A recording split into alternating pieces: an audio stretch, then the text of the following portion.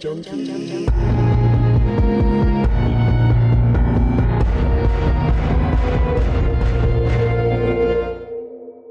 Hello and welcome to episode 10 of Celluloid Junkies. I'm Luke Kane and I am holed up with my co-host Damien Heath. Hello. And Cameron Crothers. Hey.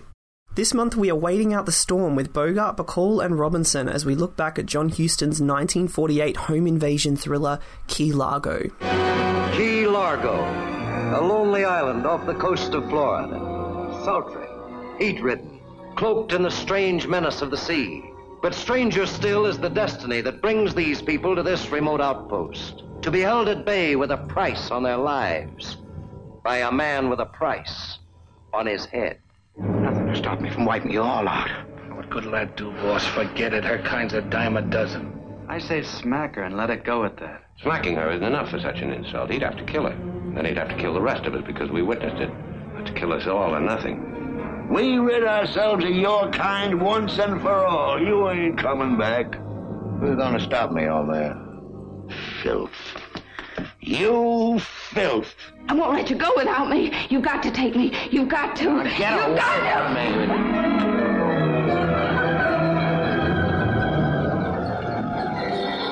Little wildcat. Smell blood, huh? Got your appetite up. You can make your hopes come true. But you gotta die for it. See where I'm aiming? Right at your belly. We have a great show lined up for you this month. We're going to, as always, take a historical and analytical look at the film's production history and release. We're also going to be airing our interviews with Professor Leslie Brill of the English and Film Studies Department at Wayne State University. He's also the author of John Huston's filmmaking. And our interview with Jason Taylor, who runs the Bogey Film Blog website.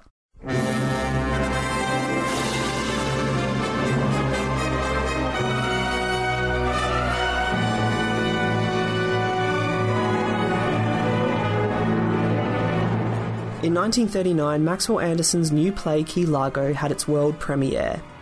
In it, a war deserter visiting the family of a fallen comrade is taken hostage in a hotel by a gang of thugs and is given a chance to sacrificially redeem himself. It was a smash hit, lasting 105 performances. Producer Jerry Wald bought the rights to the play and convinced John Huston to direct it. As Huston worked with screenwriter Richard Brooks to adapt the play, he found himself growing frustrated. As a vocal objector to the witch hunt spearheaded by the House of Un-American Activities Committee, which was in full swing at the time, Huston felt that the play was a piece of propaganda written by a war sentimentalist, and he ran the material through a major overhaul. The character of Frank was no longer a deserter of the Loyalist Army, returning from the Spanish Civil War, but a decorated World War II veteran. The gangsters were changed from Mexican bandidos to American mobsters, and Anderson's message-heavy denouement was discarded in favour of a more optimistic Hollywood-style ending. Wald fought with Huston so vociferously that Huston inevitably had Wald banned from the set. This was the fourth collaboration between Huston and Bogart, the fifth between Bogart and Robinson, and the fourth collaboration between Bogart and his then-wife Bacall, who were 3 years into their marriage. Production kicked off in the Warner Studios lot in Los Angeles and lasted 78 days, with very little of the film being shot in Key Largo, and Bacall fondly recalls it being a very happy set. Released on the 16th of June 1948, the film was a hit with critics and a modest box office success. Claire Trevor won the Oscar for her performance as Gay Dawn, and the American Film Institute nominated the film for its top 10 gangster films list. What resonates about the film for a modern audience is that, although it is shot like a film noir, Key Largo doesn't contain any of the standard noir tropes. In the place of a hard-boiled private investigator is a disillusioned war veteran, whose trajectory is the inverse of the standard noir protagonist. In place of a femme fatale is a washed-up alcoholic former lounge singer on the brink of total emotional collapse.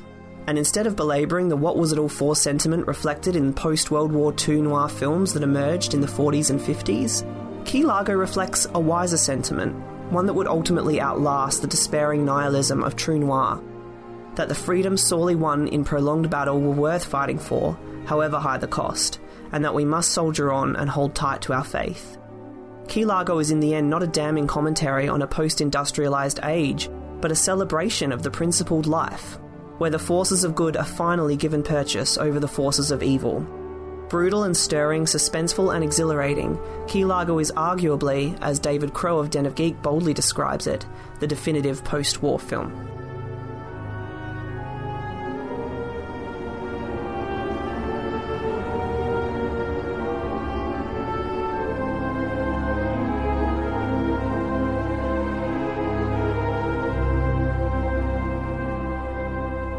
I think watching it this time realised really how good it was, and I think what stood out was the performance of Edward G. Robinson. I think he's the star in this movie, Claire Trevor as well, and it's not so much a Bogart and Bacall film.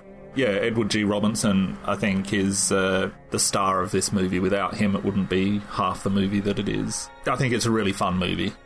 I think that's probably what I would say about most John Huston films, is they're really fun. Cameron? Yeah, I don't think it's a noir. I don't know why it's considered a noir, other than the fact that it's in black and white. Like, every single trope in it is not noir. Visually, it's noirish, though. So much of what matters is in shadow rather than in light. Plus, I think the fact that it's a crime film. Yeah. I guess it was the height of noir in 1948, so I guess some things got categorised as noir which weren't necessarily that way. It certainly variegates from traditional noir in certain ways, but it still feels like the basic construct is noir. Certainly visually it feels like a noir film to me. I don't know, like, I think if you compare, like, something like The Third Man to this, the differences both visually and in terms of story and all those tropes, it's so vast. I liked the film. I thought it was fantastic. I liked the setting. I thought was really, really interesting. You don't see a lot of tropical climates in American film. I know that sounds very strange, but you don't really see that. And I thought it was unbelievably well acted. I have a bit of contention in terms of whether or not Robinson's performance is the best, I guess. I think there's not a bad performance in the film. Yeah, and I was really surprised at how captivating the whole film was for the entirety of its runtime. It's really, really easy to watch. I love the simplicity of it as well, that there are this, two incongruous groups of people and they're together and the storm is boxing them into this room. It's really simple and it's really effective and tense. I know I was talking to you the other night, Luke, and you'd asked if I'd watched the film yet, and I was like, yeah, I have, and I love, Bogey's first line in the film, because it's the worst line, I think, in the entire film. It's fine and whatever, but, he's just like, Key Largo. I'm like, okay, we get that it's in Key Largo, because you said it. The titles come up, and then you've shown another sign saying Key Largo after that. I'm like, we get that they're going to Key Largo. Yeah, and actually that recalls the whole thing about, at the end of Chinatown, it's like, forget it, it's Chinatown. Yeah. That is, and Chinatown's sort of a modern noir as well. It's, the idea that there's this place that represents kind of the cynical interior life of the lead character, the disillusioned lead character, where in that place all of the horrors and cynicism and anger that person feels about the world kind of plays itself out. And John Huston starring in Chinatown. Yeah. John Huston's, I think, very interesting in that whole family. They were the first 3-generation Oscar winners, and I think only Mia Farrow, the Coppolas, and Mia Farrow, Woody Allen, their family.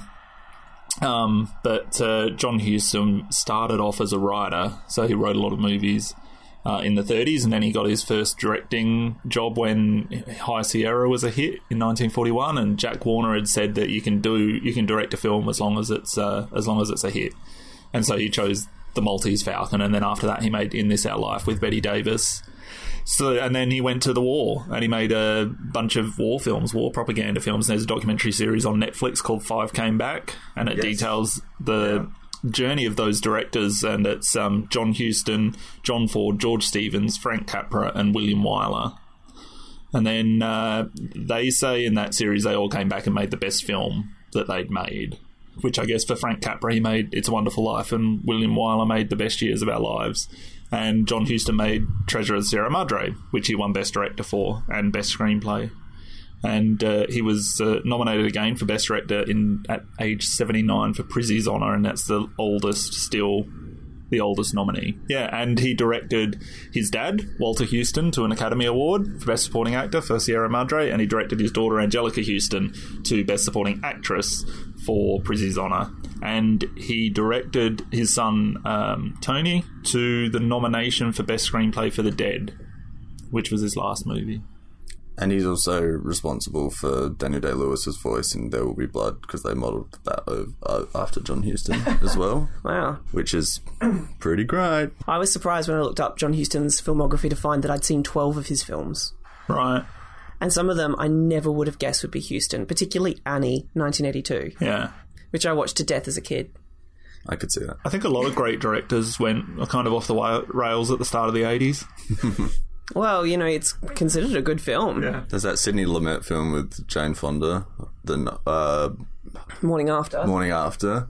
I like The Morning After. That's a good fun movie. I think it's a good fun film, but it is a strong dip in like quality. Is that Jeff Bridges?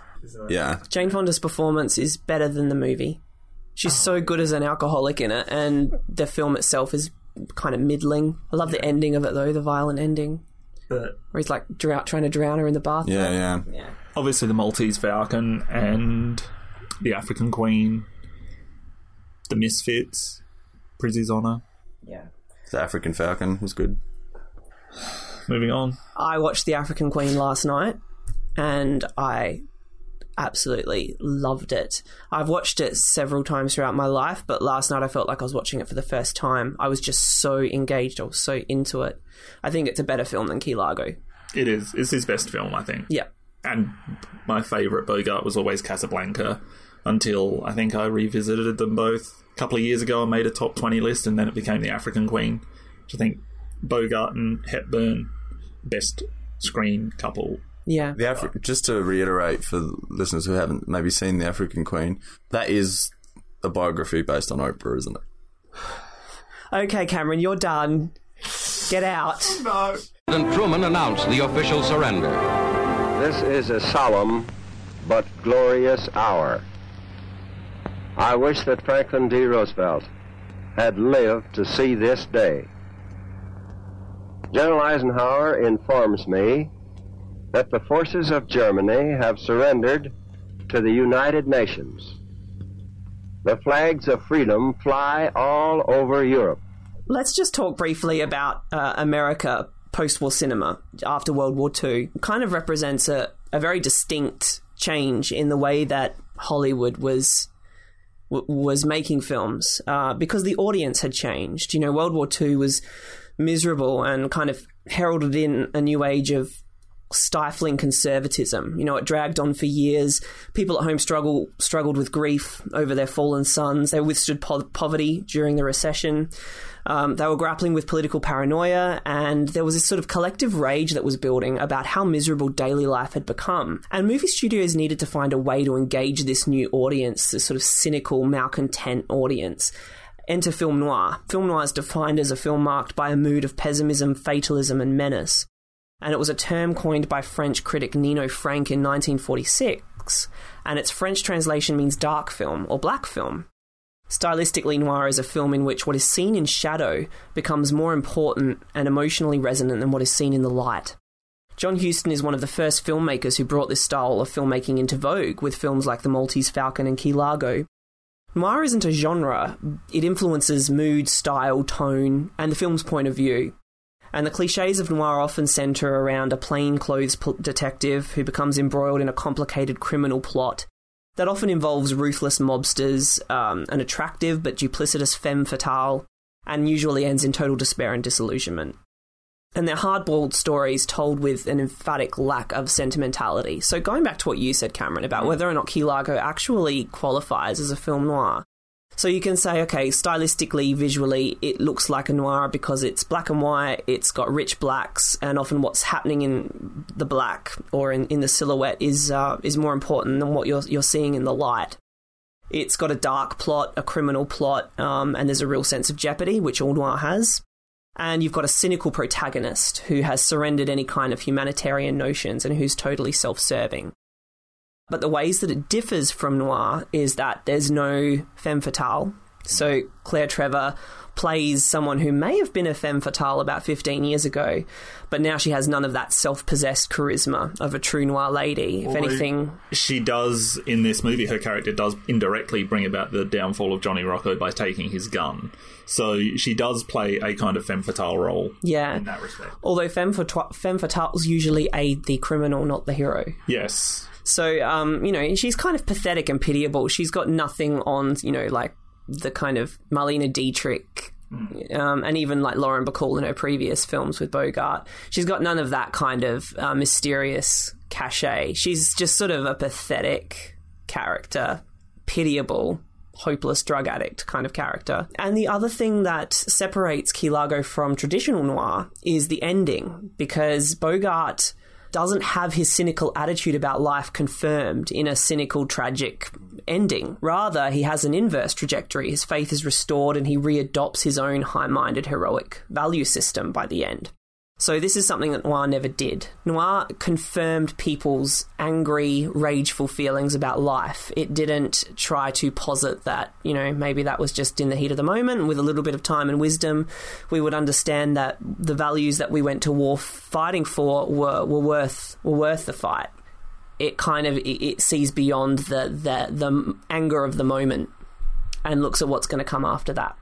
I think also it differs because there's kind of a rejection of sexuality in this movie. So, whereas so much of what happens in those classic noirs is sexual in nature, that's the catalyst for a lot of those actions, and it's not even really present. And in fact, Johnny expressly says to Gay that he's got no interest in her, even though she's throwing herself at him. So, although we can't help but think that the unknown things he's whispering into Bacall's ear are sexual. Yeah, and he does. Yeah. He does kind of get off on the fact that she slaps him and calls her a wildcat. Yeah, it's not a classic noir. It's not Double Indemnity or something like that. But it is definitely a gangster film, and also I think it's a romantic drama. I think it's a drama. I think it's a solid drama. I think definitely if you were to classify it, and it's one of those genres that is not really recognised as a genre, but I think crime films are a genre. Yeah. And it's a crime film. And the sense of the fatalistic kind of sense that you were talking about is definitely obviously a trope of noir, so there is definitely that. Yeah. Yeah, so that's something I didn't really think about, to be honest. So there was, as I said before, there was It's a Wonderful Life and The Best Years of Our Lives, and The Best Years of Our Lives was released in 1946, was the highest grossing film since Gone with the Wind, and it won Best Picture over It's a Wonderful Life. So there was this kind of optimistic movie coming out that was about the war, so Key Largo is just another one of those. And like you said, Den of Geek called it the definitive post-war film in an article that wrote last year, and they said few films at the time expressed with more clarity beyond the past and present and looked into the future of how America must soldier on after the war that was supposed to end wars. After all that death, how could the Johnny Roccos of the world still exist? But for better or worse, Key Largo answers how America should and will be ready for them in the future. And I think John Huston was affected by his time as a filmmaker during the war, and he was directly responsible for getting a lot of this footage and being able to dictate or differentiate right from wrong and show people what was going on. Obviously in a propaganda way to an extent, but also, there's no reason for America to be hiding their involvement in the war. They were dragged into it. So I'm sure he saw it as somewhat of his duty to give Key Largo a bit of an optimistic ending. There's another film that came out the same year as Key Largo in 1948. Another post-war film, and it's a completely different take on post-war society, and that's Bicycle Thieves, which is, personally, I think the best film ever made. And that film is a look at continental European life during the post-war economic depression, and specifically a father who gets a job that's dependent upon him having a bike which gets stolen, and the difference between having this job and not having it, so the difference between having the bike and not having the bike, is the ability to feed his family. So it's very desperate times. And so I think it's really interesting to compare Key Largo and Bicycle Thieves, because Key Largo is American, Bicycle Thieves is European. Obviously America had come out and won the war, continental Europe, especially Italy, had not. And so there's an optimism in Key Largo that is very American and that is not present in Bicycle Thieves. And taking those two movies, you can just see the different worlds that they were living in the same year. Yeah. Bicycle Thieves, as well as about the nuclear family. And, it's... whereas Key Largo's, kind of got this more gung-ho feeling. It's, you know, cops and robbers type story. Whereas Bicycle Thieves is very intimate. The sadness of post-war life is much more intensely felt in Bicycle Thieves. It targets what that did to just the average man and the average woman trying to muddle their way through life. In both movies, they're about some kind of desperation. And there's a desperation in Key Largo to bring America back to, I guess we can say, make America great again. But that's what it is, you know, to get through the particularly, I mean, the war was one thing, but the Great Depression was another thing, where so many people, you know, lived below the poverty line and couldn't afford to feed their families. And that's what happened after the war in Europe for so many of those countries, and was still happening in Italy. I agree with you, though. I think Bicycle Thieves is one of the most stunning films ever made. It's so resonant and so beautiful and unforgettable. It's up there with 400 Blows. One of those films that just tells such a modest story, but does it so effectively. Interesting that all three of those movies, so the French New Wave you've got there with the 400 Blows, and you've got Italian neo-realism with Bicycle Thieves, and you've got American film noir, well, the crime genre with Key Largo. They're all very much genre-specific or movement-specific. I think French New Wave happened a few years later than the other two. The other two were kind of a direct result of post-war life, whereas French New Wave happened, I think in the early 60s? Early 60s, but what was 400 Blows, 59? So right around 59 or 60, right around that time. Yeah, but very exciting movements in cinema, and gave us some of the greatest films that exist. Yes. I just spent that whole time nodding. I think Bicycle Thieves is one of the best films about bicycle theft that I've seen. I haven't seen Bicycle Thieves. And 400 Blows is one of the best adult films I've ever seen. Yeah, that's enough of that. Give me a towel, will you? Yeah.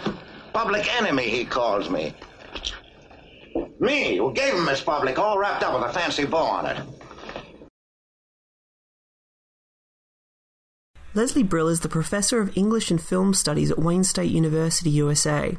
He has published articles on film, literature and photography, along with 3 books on film: The Hitchcock Romance, Crowds, Power and Transformation in Cinema, and John Huston's Filmmaking.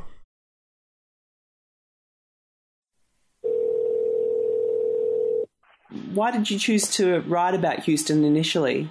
Years ago, in Boulder, where I was then teaching, Boulder, Colorado, at the university there, the local art theater ran a twin bill of Fat City and Wise Blood, neither of which I had ever seen.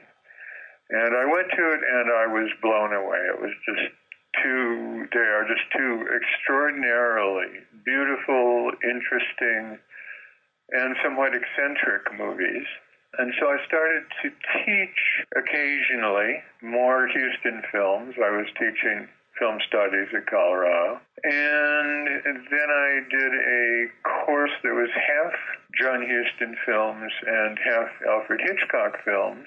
I had written, as you may know, a book on Hitchcock's films that Princeton published. Huston films stood up very, very well against Hitchcock's films, and I loved them more and more, and so that was what led me to write a book about John Huston's films, which I felt had been underappreciated as a total body of work. I think that Huston has probably directed as many films or more that I would consider masterpieces than almost any other director. Maybe excepting Hitchcock and excepting Akira Kurosawa. There hasn't been a lot written about him. Well, yes and no. While he was active, he was a celebrity. He was really as big a directorial celebrity as Hitchcock. And in some ways more, which is to say coverage of his personal life, which was often spectacular in one or another ways, depending on his many marriages and many liaisons. But in terms of formal analyses, you're quite right. There was not a lot about Huston's films, and in particular some of the ones that I regard as masterpieces that had pretty much been neglected, movies like Wise Blood, or The Life and Times of Judge Roy Bean, or Fat City, or The Kremlin Letter, which is a devastatingly ironic and difficult to handle emotionally film. Reflections in a Golden Eye, another great movie. The Night of the Iguana got a lot of attention because of its stars. Freud, a fabulous movie, got very little attention, and so on and so forth. So that was another reason that I chose to write about John Huston. I thought that these movies should be discussed and more attention should be paid them. I've seen a lot of John Huston's work, but I'm embarrassed to say none of the ones you've mentioned I've seen. I suppose the more popular films. Well, I'll have to get onto it. Yes, you have big treats ahead. You mentioned as well in your book about how Huston sort of began doing kind of big commercial studio ventures, and then by the end of his career was doing independent features, kind of the inverse of the way a lot of filmmakers, their trajectory goes. Why do you think that was in his case? The inverse that you speak of is a relatively recent phenomenon. Independent filmmakers becoming studio filmmakers. That really has taken place in the last 3 or 4 decades, I would say, well before Huston's career began. There were very few, if any, independent filmmakers back in the 30s when he got involved with Hollywood, and such as there were almost all avant-garde filmmakers, people that Stan Brakhage would have called poetic filmmakers. In a way, that trajectory was not really possible, or at least was exceedingly uncommon back when he began. The point at which he started moving in that direction, I would say, though it was still, of course, a studio film, was when he did The Treasure of the Sierra Madre. Oh, yes. Which, he took on site in Mexico. And that was very uncommon then. It was probably fairly difficult for him to get studio approval of such a venture, but he did, as he often did on eccentric ventures. But, making movies like that and The African Queen in Africa began to direct him toward independent production. And as he started doing really offbeat things, The Life and Times of Judge Roy Bean, for example, or Wise Blood, which was an independent production.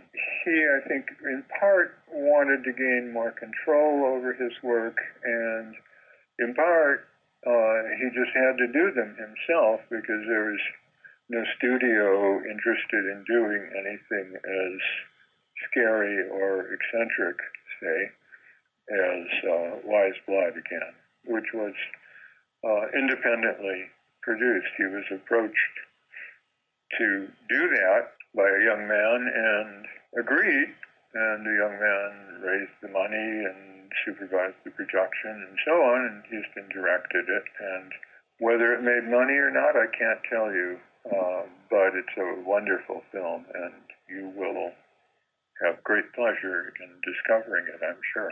One commonality between Huston and Hitchcock is that they drew from a lot of novels and stories and plays to tell their... That's for sure. Yeah, but you mentioned Huston was often a lot more, I don't know if this is the right word, but a lot more faithful. I mean, Hitchcock essentially just took the idea, the central idea, and then would do what he wanted with it. He would kind of turn it Hitchcockian, whereas Huston was a little bit more, I guess, conscious of the original material. I think that's true. I mean, it's certainly true vis-a-vis Hitchcock, and I think it's true vis-a-vis almost all other directors, with the possible exception of Stanley Kubrick, who was also very, very good at catching both the spirit and retaining the crucial details of the books that he worked from. I think one reason for this is that Huston was, for a director, an unusually talented writer. He began as a writer in the early 30s in Hollywood, working on sort of minor productions like The Murders in the Rue Morgue, which I think is 32 or 33. And he worked his way up to being a principal writer for major productions like High Sierra, which preceded his first directorial effort, The Maltese Falcon. But Huston actually began his career, his artistic career, as a painter, and he soon concluded that he couldn't make a living and support his first wife doing that, though he continued to paint all his life. And then as a writer, and he published a half dozen, I believe, short stories in the American Mercury, which was the equivalent back then of the New Yorker today, a popular journal with strong intellectual support, which published essays and the very top writers of the time. And it was astonishing and extraordinary that Huston would begin his career as a writer publishing in the American Mercury. The point I'm getting to, rather circuitously, I'm afraid, is that Huston was a very talented literary person, writer and reader, an ardent reader all his life. And so he was able to engage writing like The Dead, for example, or Under the Volcano, two late works, which very, very few directors, if any, could ever manage to translate to the screen. The Dead because it has apparently virtually no action. Under the Volcano because it is a kind of a modernist masterpiece and a narrative that's not easily followed in the novel. So, this in Not So Brief is why I think Huston was so capable of translating difficult works with great fidelity to the screen. It was because he understood them as very talented fellow writer. That's really interesting. I didn't know that he began as a writer, that he branched out beyond screenplays, and that he was a painter. That's astonishing. Those two things preceded his work in Hollywood. One of the themes that you identify, a recurrent theme, because there's a whole, a whole group of people who don't consider Huston an auteur. Right. But you kind of very skillfully identify a few recurrent themes in his movies, and one of them is the quest for self, or this theme of identity. I'm wondering if in your mind there's a separation, because he explored that theme sort of right up until he died, if there's a separation between how he explored it in the early films as opposed to the later ones. That's a good question. By way of thinking about this out loud, central to Huston's oeuvre, to his body of work, is the idea of death and the way in which his characters think about, confront, or experience death. I think that part of his thinking, of his characters' quest to understand who they are, appears really quite early in his work and persists right through to the end, as the title of The Dead and its contents would suggest. I'm thinking about, in particular, the Red Badge of Courage, where the principal character needs to understand who he is in confronting death twice. The first time unsuccessfully when he runs away, the second time successfully by his lights when he leads the charge. Moulin Rouge, another very great film, by the way, which is totally neglected, ends with what may well be described as the triumphant death of Toulouse-Lautrec, who has in a way always known who he was, but whom the world on his deathbed comes to understand.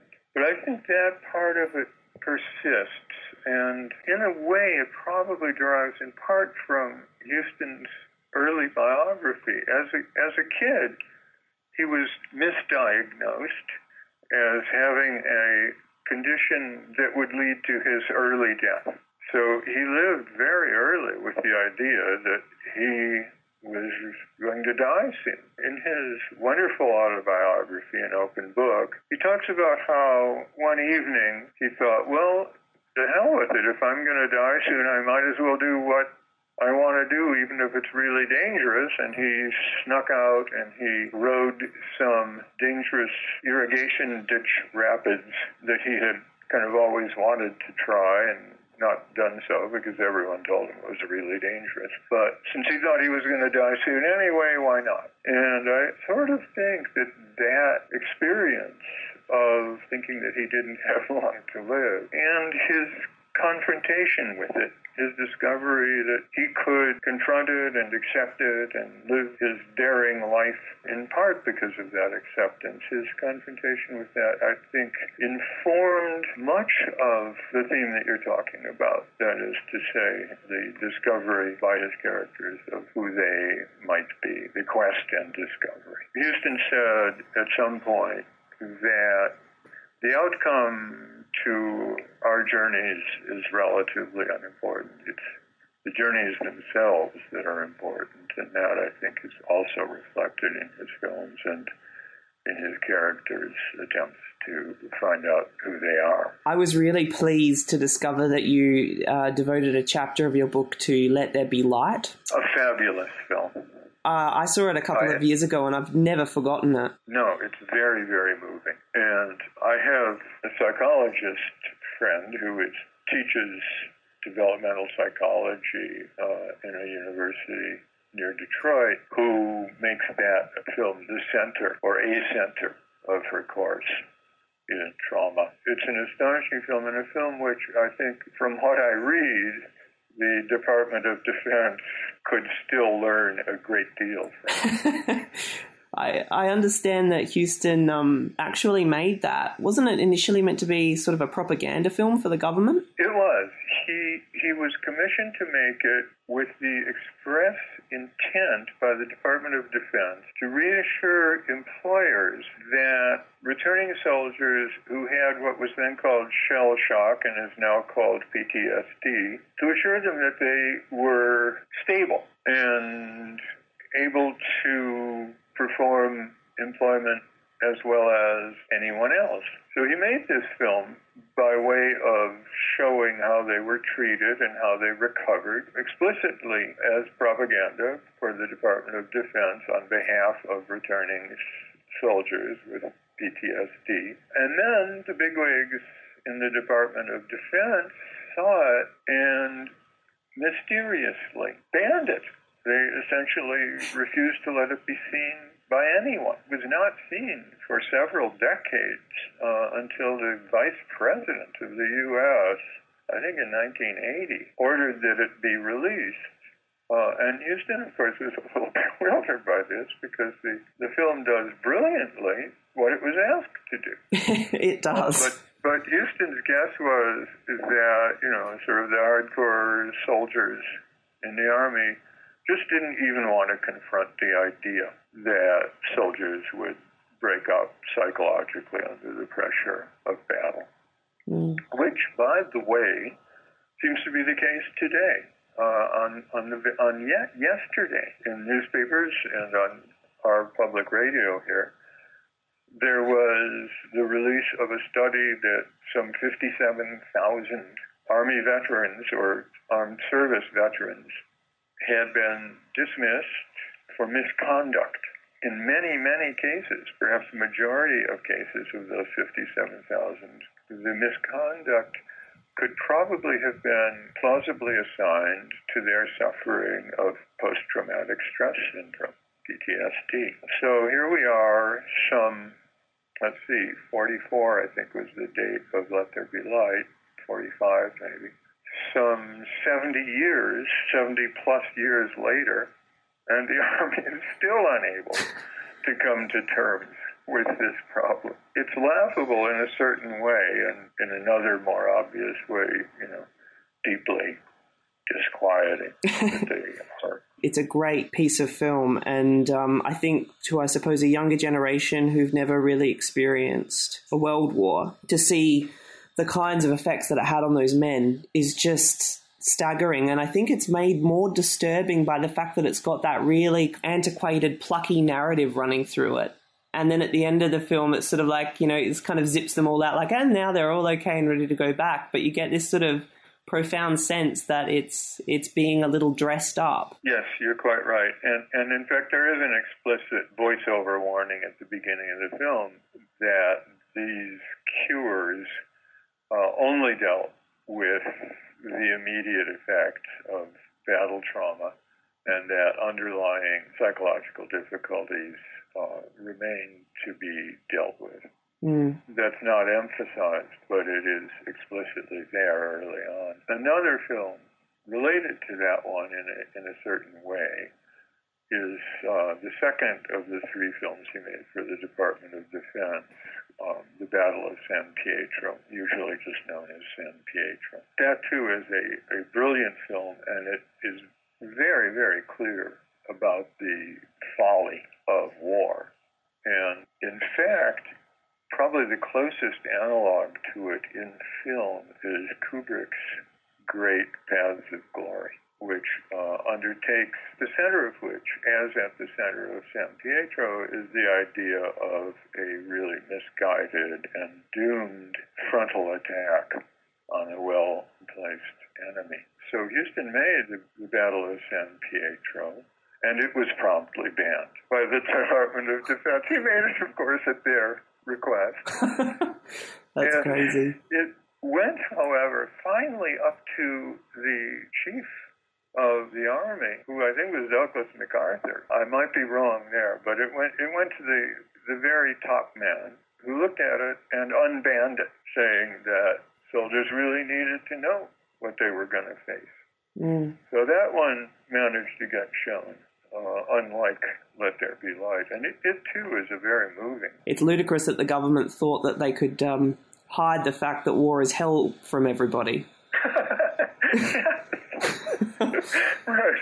Or it's actually kind of fun and a good sort of prep school for life, right? I wanted to ask you just, if I could, about Key Largo, what you think of it and where you think it stands in sort of the Huston canon. Well, Huston himself, in the autobiography, doesn't have a lot to say about Key Largo. What he mainly says is he enjoyed working with the cast. And the cast, in fact, did very well in terms of Oscar nominations, and Claire Trevor, right? Yep. Yeah, she actually won the Oscar that year for Best Supporting Actress. He is cited on the DVD, which I watched recently, as having said that he hated the Maxwell Anderson screenplay. And he was under contract at the time, so he pretty much had to take what he was assigned. He hated the Maxwell Anderson screenplay, which he made major changes to, and he forbade the producer from being on the set. As to my own reaction, I find the performances very impressive. Huston was a great director of actors, in part because he grew up with them, and he watched for several weeks his father rehearsing a Eugene O'Neill play in New York, and I think that was a major education for him in terms of directing actors. He was, of course, himself an actor, though I don't think he took his acting very seriously. In any event, I'm impressed by that, as I would expect to be. I find the screenplay at this point kind of dated, overly theatrical, despite Huston's attempts to open it up, as good directors usually do, with things they inherit from the stage. I don't think it's one of his best films, but, the fact, it's certainly not negligible, and it has great moments. And the fact that, at its best, it is so centrally concerned with Bogart characters willing to confront death or not, makes it very much Hustonian, I think. He is confronted with the chance to kill Rocco at the cost of his own death, and he rejects that. He says it's not worth dying to get rid of yet another Rocco where there are plenty of Roccos. And then confronted with the likelihood that he's going to be killed if he undertakes captaining their boat to Cuba, or the possibility of getting rid of Rocco that way, he accepts it. That, I think, is the most Houstonian thing about the movie, and also the most interesting and moving part for me. And I haven't read the Maxwell Anderson screenplay, but I suspect that Huston pumped up the emphasis on that part of it. What do you think about the film? I'm curious that you would be doing a show about it. Yeah, I only saw it for the show. There are three of us who run this podcast, so every month two of us pick two films, and then the third picks from the four films. I see. So it's not a precise science. We don't look at every filmmaker and go, I mean, really, probably, to be honest, if I was doing a Huston film, I'd be drawn to do something like The African Queen, or even Let There Be Light, or Prizzy's Honor, even, because I love that film. Yeah, Prizzy's Honor is a wonderfully entertaining film. It's fantastic. And I love the cast in that film. But, Speaking of great cast, do you know The Misfits? Yes, and that's a brilliant film. It is. It's a fabulous film. There was a Huston centenary celebration in Ireland some years ago now, and that was the film that they chose to show on the opening night. At least in Ireland, is very highly regarded. Yeah, look, I think that film has aged so well, and it continues to do so. I agree. Yeah. I think it'll be contemporary. It'll feel contemporary for a very long time. But yeah, so, I mean, I did love it, though. I loved Key Largo. I thought it was just so entertaining and suspenseful, and I loved seeing Bogart and Bacall together, and I loved her in it. Yes, she's terrific. She's always terrific. Yeah. She's with those eyes. She's sort of the barometer of like judgment on Bogart. You can see that when the scene you brought up earlier about him putting the gun down and not taking his chance to kill Rocco, he's so burned by how disappointed she is. He doesn't say so, but that's probably one of the main, and maybe the main reason that he takes up the gun, as it were, again. And why I suppose he risks dying to give Claire Trevor a drink later.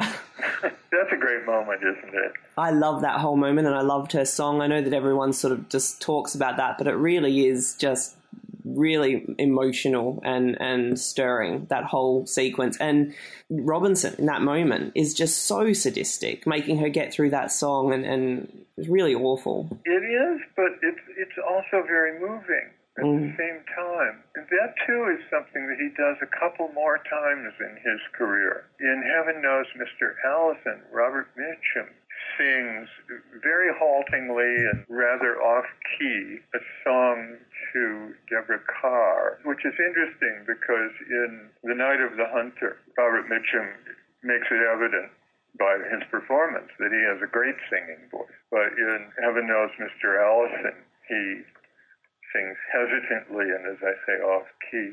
And then in The Dead, there is that wonderful performance after the wedding or before the wedding, the Kolichura performance that the old aunt does. And, you know, her voice is pretty much ruined by age, and her performance plucky and in a certain degree kind of pathetic, but that's overwhelmed by how beautiful and moving it ultimately is. And Huston related that in making that film that everyone on the set was in tears at the end of shooting that scene. I think especially it's very striking in a film that was made in 48 or in that era that you have a performance that isn't note perfect and pre-recorded and mimed. So the minute it comes on and the voice is cracking and it's husky and there's all that vulnerability, it's very unusual, very striking. It's wonderful. And it's absolutely characteristic of how Huston would direct a scene like that. That it is at once pathetic and deeply moving. I love the complexity of that. That's very rare to get a filmmaker that's sort of that talented. Indeed, a friend of mine, a notable Hitchcock scholar named Bill Rothman, was down in Mexico for the filming of Under the Volcano. At this time, this is 1984, Huston, and maybe this is still true, Huston was kind of regarded as a craftsman who didn't pay all that much attention to his craft. They were filming a scene in Under the Volcano, and Huston was sitting in the director's chair, watching it, not saying much of anything. And Rothman watched this for a while, and he was thinking, oh, what they say about Huston is true. He's on the set, but he isn't doing anything. And at a certain point, Huston said, stop now. And he went out, and he spoke briefly with the lead actor. And then he came back and sat down, and they continued. And according to Bill, everything changed. All of a sudden, the performance was energized. It was on the money, where it had been kind of languid and uncertain before. It just doesn't amaze me. Huston was careful with his actors to tell them only what they really needed to hear, not to manipulate their every syllable. And there's a good example of that in both his discussion of the African Queen and Katharine Hepburn, who wrote a book about the filming of the African Queen. And both Huston and Hepburn, in different ways, indicate that she was struggling with the part, not being quite clear how she should handle it, until one evening after shooting, Huston approached her and very briefly said to her that she should think of herself as if she were Eleanor Roosevelt.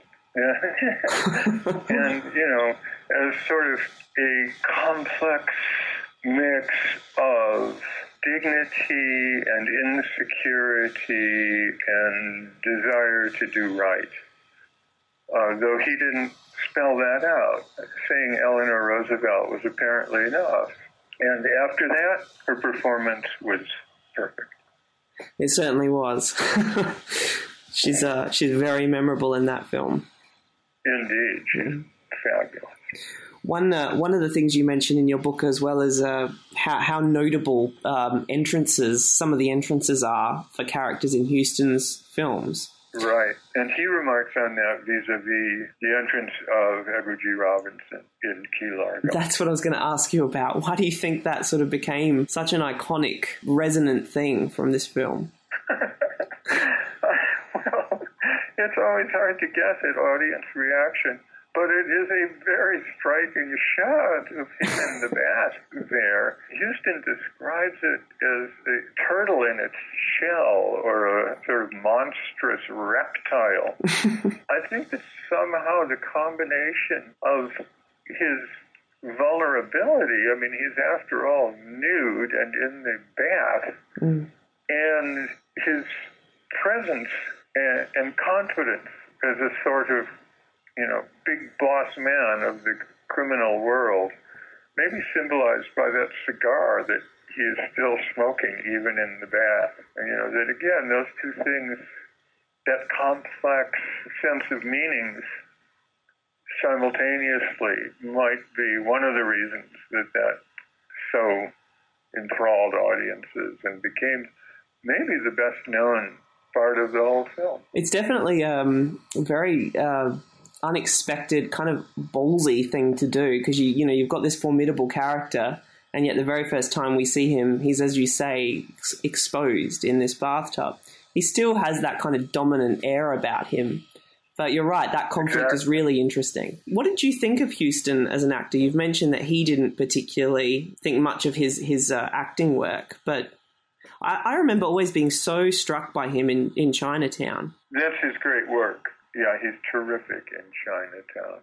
In little appearances in other films, he's often pretty good. I'm trying to think of a particularly good example of that. It's well worth noting, of course, that Huston is the lead in Orson Welles' unfinished last picture, The Other Side of the Wind. I didn't know that. And yes, he is the lead part in that film, which at the moment it looks like is going to be completed. I'm trying to remember who's working on it. A well-known director.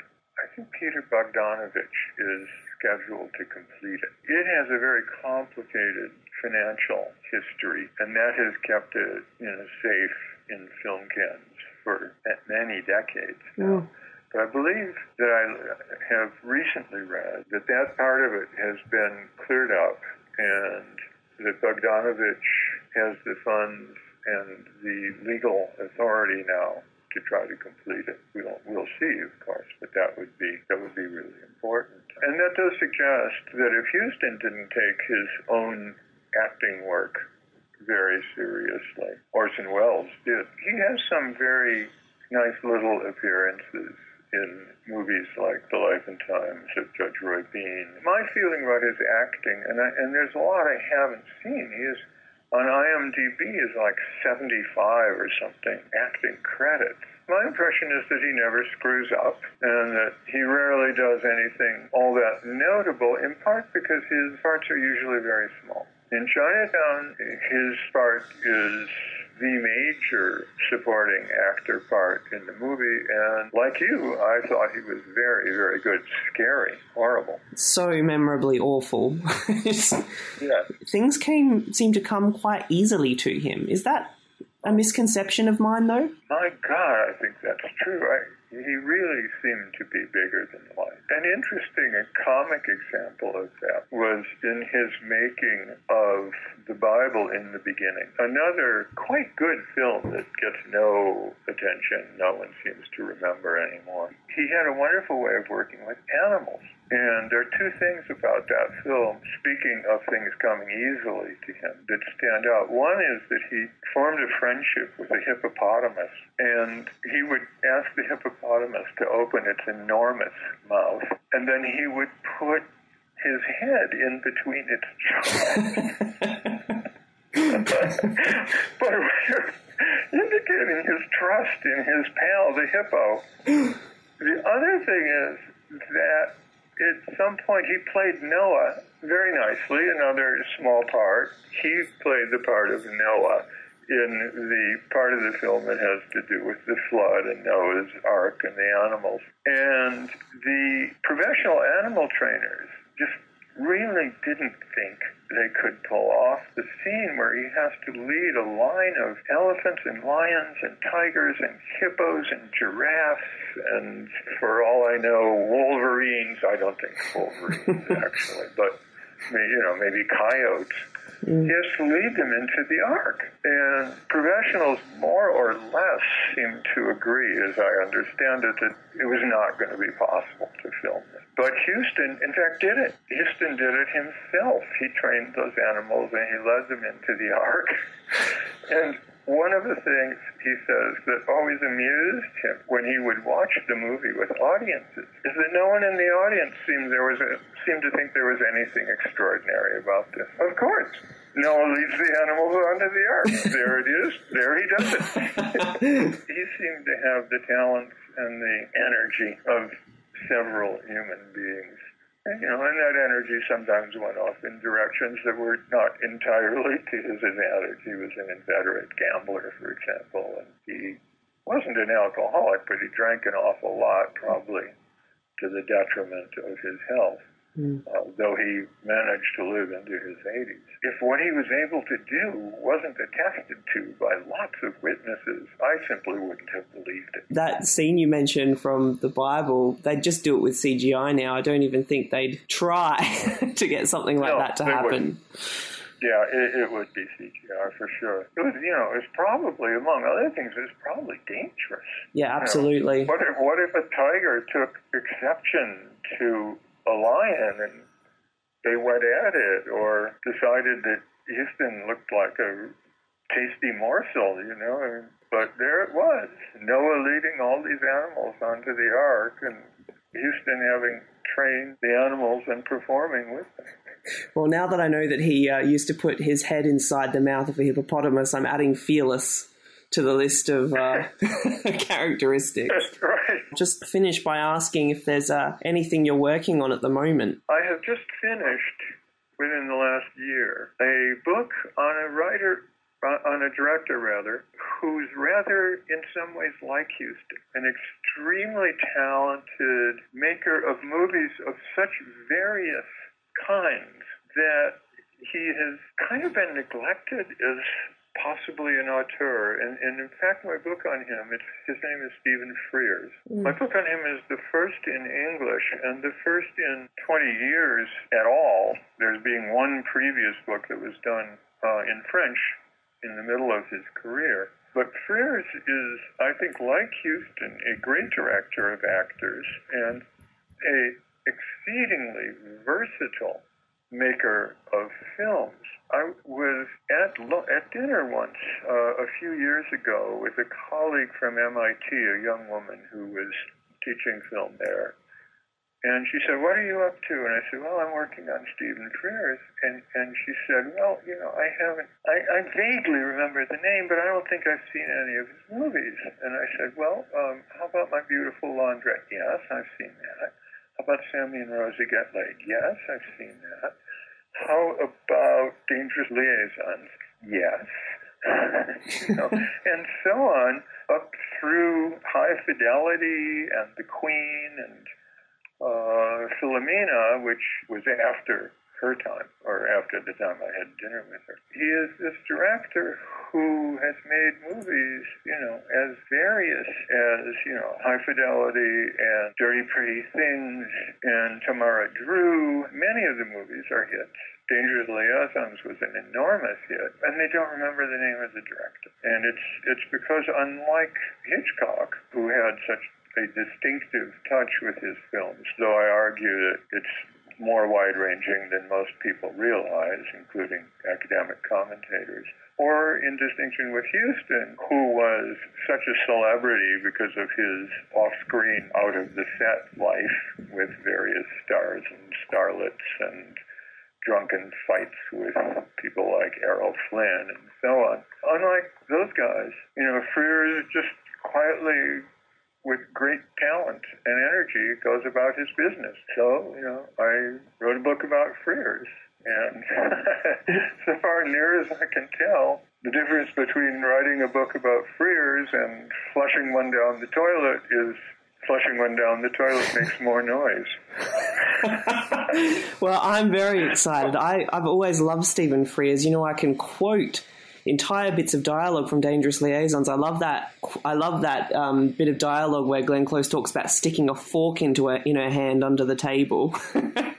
Right. I think he's brilliant, and I just recently rewatched The Queen. I tried to keep actually up with him for a while. He made a film, I think, called Sherry or Cherry with Michelle Pfeiffer?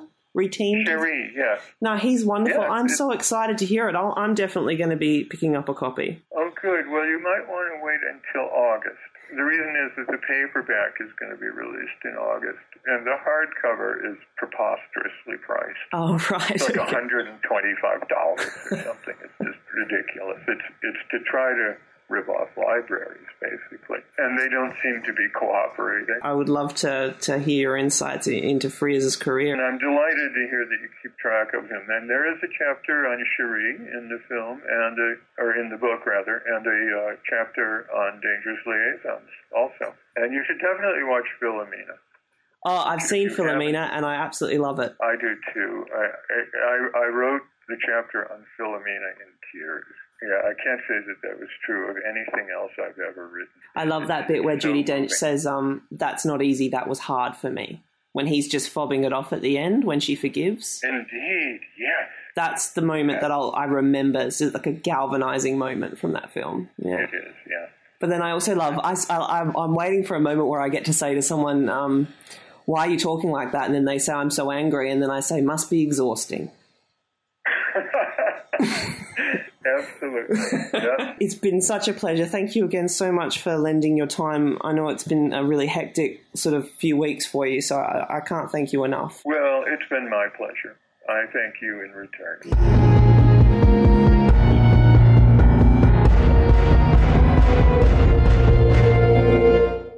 this foolish talk about the Louisa going down the river? What do you mean? I mean, we ain't gonna do nothing of the sort. Of course we are. What an absurd idea. What an absurd idea. What an absurd idea. Lady, you got 10 absurd ideas for my one. It's interesting that these two movies he made with Bogart so close together. And if you watch African Queen next to Key Largo, it really does show what you said earlier, that Bogart is kind of subservient to Robinson in this film. African Queen exploits his talents far greater than Key Largo does. You know, Bogart's so much more vivid in the African Queen. Yeah. Did he win the Oscar for African Queen? Yeah. He did, didn't he? And did Hepburn win? She didn't, did she? I don't think she did, because she won for... Lion in Winter. The Lion in Winter. Guess Who's Coming to Dinner. And On Golden Pond? Yeah, On Golden Pond. Yeah, she only won 3, didn't she? Yep. No, Toots, smacking her isn't enough for such an insult. He'd have to kill her. And he'd have to kill the rest of us because we witnessed it. Not just Mr. Temple and me, but all the witnesses. Just kill us all or nothing. He needs you and Curly and Angel, so it'll be nothing. I don't think it's Bogart and Bacall's film. And so, I mean, I definitely don't think it's Bacall's film. I think she's been better in a lot of other stuff that she was in. Probably even The Mirror Has Two Faces. I think it plays on a lot of the mythology around Bogart through the years. So he'd started out with gangster movies, Petrified Forest Angels with Dirty Faces, The Return of Dr. X. And then he started playing roles like The Maltese Falcon and Casablanca, To Have and Have Not, The Big Sleep, Dark Passage, Treasure of Sierra Madre. So compared to most of those films, he's kind of unambiguous in Key Largo. I think he's a much better, more righteous person right off the bat, even though he straddled the line between a gangster and someone trying to do the right thing in all of those other movies. A lot of those other movies ended with Bogart, especially in the 40s, giving up love or lust for the greater good. And Key Largo kind of reverses that. In the end, he gets what you assume is going to be some kind of romance. So I think they did a really good job setting up at the start the loss of George, and I think that's really important that Frank goes there. He has that meeting with them in the office, and he tells the history of George and that he was, you know, one of the greatest people that he'd fought alongside. I think that sets up Frank as a good guy. He's willing to volunteer this information. He's giving something to a family that needs something. She needs to know about her husband. He needs to know about his son. Not only that, but Bacall, from letters that she received from George, knows that Frank has reversed the roles. Yeah. That Frank was actually the hero who saved George. So he starts out in glowing terms in Bacall's eyes. Not only is he someone who was heroic in war, but also extremely modest and letting James Temple believe that his son was the real hero. Yeah. Which is, I think, why when he ultimately disappoints her, when he puts the gun down and doesn't take that chance, it's sort of a crushing disappointment to her. I think in the end, she is this moral compass and so is the father, who allow Frank to remember that the reasons that they went to war are more important than the life of one person being lost, whether that's him or whether that's George, and that must be difficult to say about your own husband or your own son. So I think that they are this moral compass that kind of help get him to that point. Yeah. Even though I don't think I don't buy the whole, Frank is not going to help them, that he's not going to stick his neck out. That's the other thing. I mean, I don't buy the self-centered element of him. I think he's just a serial pragmatist. Like, I think he's checking out each situation and thinking, well, if this escalates into violence, these people are going to be put in harm's way even further. Like, every decision that he made, I didn't go, oh my God, you're being a pussy. You know, like, I was like, smart move. She obviously brings it to the forefront in terms of, like, I will need to act in a more, robust fashion soon. But, like, I don't buy the fact that he's being unwilling to stick his neck out. I mean, I think a lot of the time he's just trying to... Yeah, I agree. He approaches a lot of these things, especially the gun scene, from a cerebral standpoint. Yeah. He's saying, if I do this... someone who shouldn't die is going to die, and ultimately they do anyway. And what would he have done then? Like he would have shot Edward G. Robinson, but then he would have had another shot off, and then there's 3 other people with guns. That's right, and that's what he's thinking. Yeah, exactly. That's why he says one Johnny Rocco more or less isn't worth dying for. Yeah. I think Bacall's a bitch to him to get so angry. A lot of it is strategizing and making the best decision he can at the time. Something in Frank has been changed by war, because when she says at the beginning, I guess sometimes dying isn't very important, Frank gives her this look like, yeah, like I used to think that, but I'm a bit wiser now. When we were talking to Jason, and he was like, I always watch that film and I'm always curious about whether or not it's Bogart playing the game with the end in sight, or whether or not he really is conflicted internally. There is an ambiguity there to him in that respect. It's difficult to see past the mythology of Humphrey Bogart, who for years, for 3 or 4 years, had been the leading good guy in Hollywood.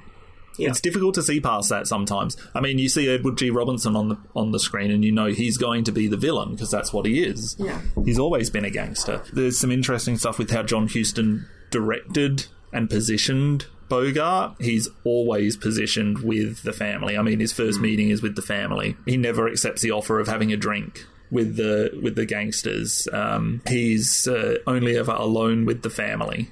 During the Moaning Low sequence, he's sitting with Lauren Bacall at the table. So he's always positioned with, the good guys. Yeah, and very rarely shot in close-ups. And there's almost, whenever we see Bogart, we can almost always see Bacall. And that's lovely because Bacall's constantly looking at him out of the corner of her eye, watching him, studying him.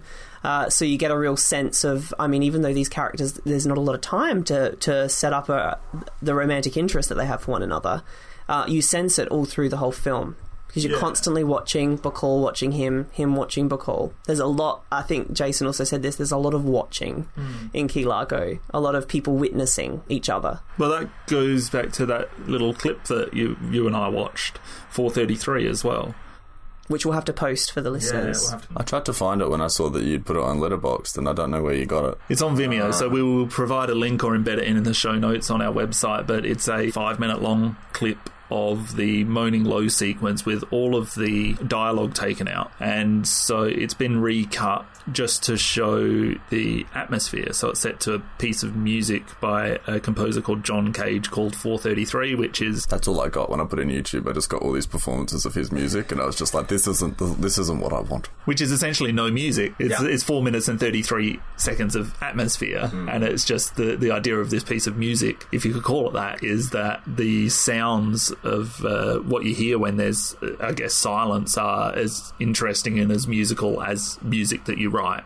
So they've done that with Key Largo. All of the sounds that are in there of the storm and the glasses and all of this stuff, but it's really interesting to watch this clip and you see where the characters' eyes go and just their gestures to each other, and it's done so well. It's a new way of looking at the movie. Luke, you mentioned that you don't see a lot of close-ups of Bogart in the film, and what I did want to mention was the quality of the close-ups when they're actually used. They're brilliant. This film is so restrained in how it's shot. There's not a huge amount of flash to it, but those close-ups of... I mean, obviously there's that classic almost overlit when they cut into those close-ups of Bacall, which is kind of just a staple of the time. But even the one there's one on the jetty that's leading out, I believe, of Bogart, and just the way it's framed is just so beautiful, and it's like so composed when the rest of the film is often at a distance, so you just watch the characters move in the space or whatever. But for the few that are used, are so artfully done, and I think the cinematographer's name's Carl Freund.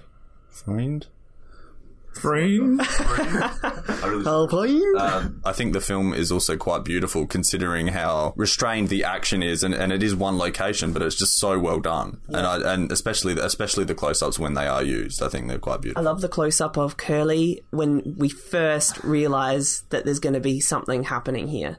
When the phone rings, she's on the phone, he's like, I'll get that. And the way he walks into that close-up, immediately it sets, something's happening here. It gives the film this sudden energy, sudden fearfulness. Do you like, for lack of a better word, because I've forgotten her name, do you like Mamacita? It's Mamacita. The old Native American on the who gets out of the boat. Isn't her face so wrinkled? Well, wrinkled, but it's just got so much. It's ugly, yes, but it's got so much character. It does, yeah. It's a great face, and it is one of those little tidbits that's like really interesting to include in a film that's pretty streamlined in terms of story, and the fact that they just bring this person, and it kind of adds a little bit of weight to sort of this person has gone through 2 or 3 wars. And is still optimistic, just wants a cigarette, comes off a boat. Yeah. Face needs to be ironed. It's really good. Major, were you with George when he died? Yes. Was he in very much pain? He never knew what hit him. I was afraid he might have suffered.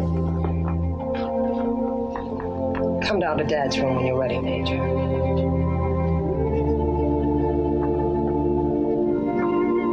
One thing that I love about how Frank and Nora come together is that they know each other without ever having met. Yes. Because Nora has, heard so many stories about Frank from George's letters, and Frank has heard so many stories about Nora from George as well. And they know each other because of someone they mutually loved who is gone. It's so poignant that they come together in those terms, and it's probably happened a million times over in World War II. Where men would visit the families of men they loved at war who died to offer their families some peace or to honour a promise that was made. And I love that Huston managed to kind of weave that into the story in such a beautiful way. It's a really interesting way not to have a lot of useless sort of exposition in terms of like... It just cuts out all of the courting scenes. It cuts out any the majority of anything. Well, the code was still well and truly in effect at this point, wasn't it? Yeah. So yeah, I guess eliminates that issue as well. Yeah. I think really this is. I mean, John Huston is obviously affected by the war. This is a big statement. A lot of this movie is a big statement about the war.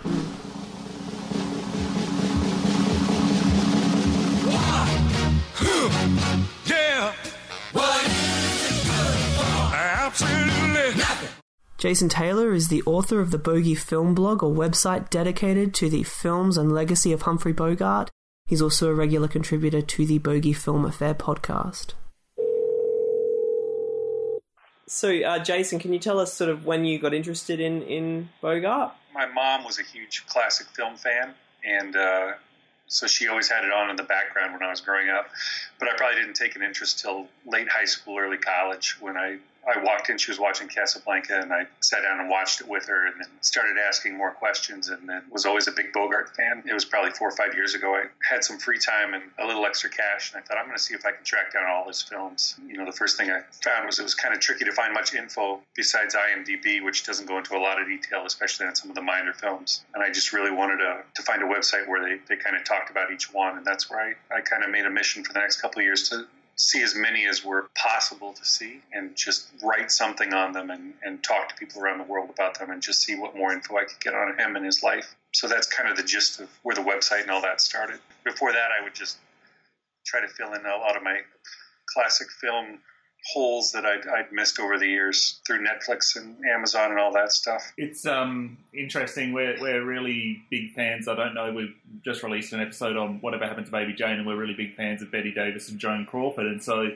to come across some of their old movies has been really difficult as well. But you find one here and you find one there, and eventually you build up quite a library of some of these movies, but there's some that just feel like they're, I guess, possibly lost to time. But the fact that there's been DVD and Blu-ray and streaming now, so many of those are coming back and giving us the opportunity to see them for the first time. Yeah, I'm encouraged that they have the Warner, I don't know if you get it in Australia, the Warner archive online, anxiously awaiting for them to start, putting on some more obscure films. Right now, I think they're definitely loading up on films that are very popular, but I think that I'm still kind of looking forward to the day where anything you want, you can just click and find online rather than hunting and searching and tracking people down in Canada with illegal DVD sites and just all kinds of weird rabbit holes you have to go down. There's supposedly one Bogart film that's in a museum on the East Coast somewhere in the States that I haven't been able to see yet, but fingers crossed someday.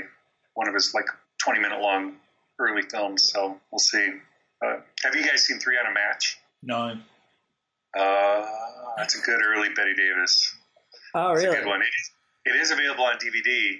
I'm pretty sure you can get it on here in the States on DVD, but it was kind of pricey the first time I had to see it. Now I think they've lowered the price a little bit. But There's always been about 10% of the movies that are available in the US, or 10% of the DVDs available in the US are available in Australia. So it's probably the same. Oh, really? Yeah, it's a very low percentage. I mean, it's easy enough to import them, but it is an extra hurdle that we go through to try to get some of these movies. Deadline USA, one of Bogart's films, you could only get the French version until last year, which was a kind of a major pain.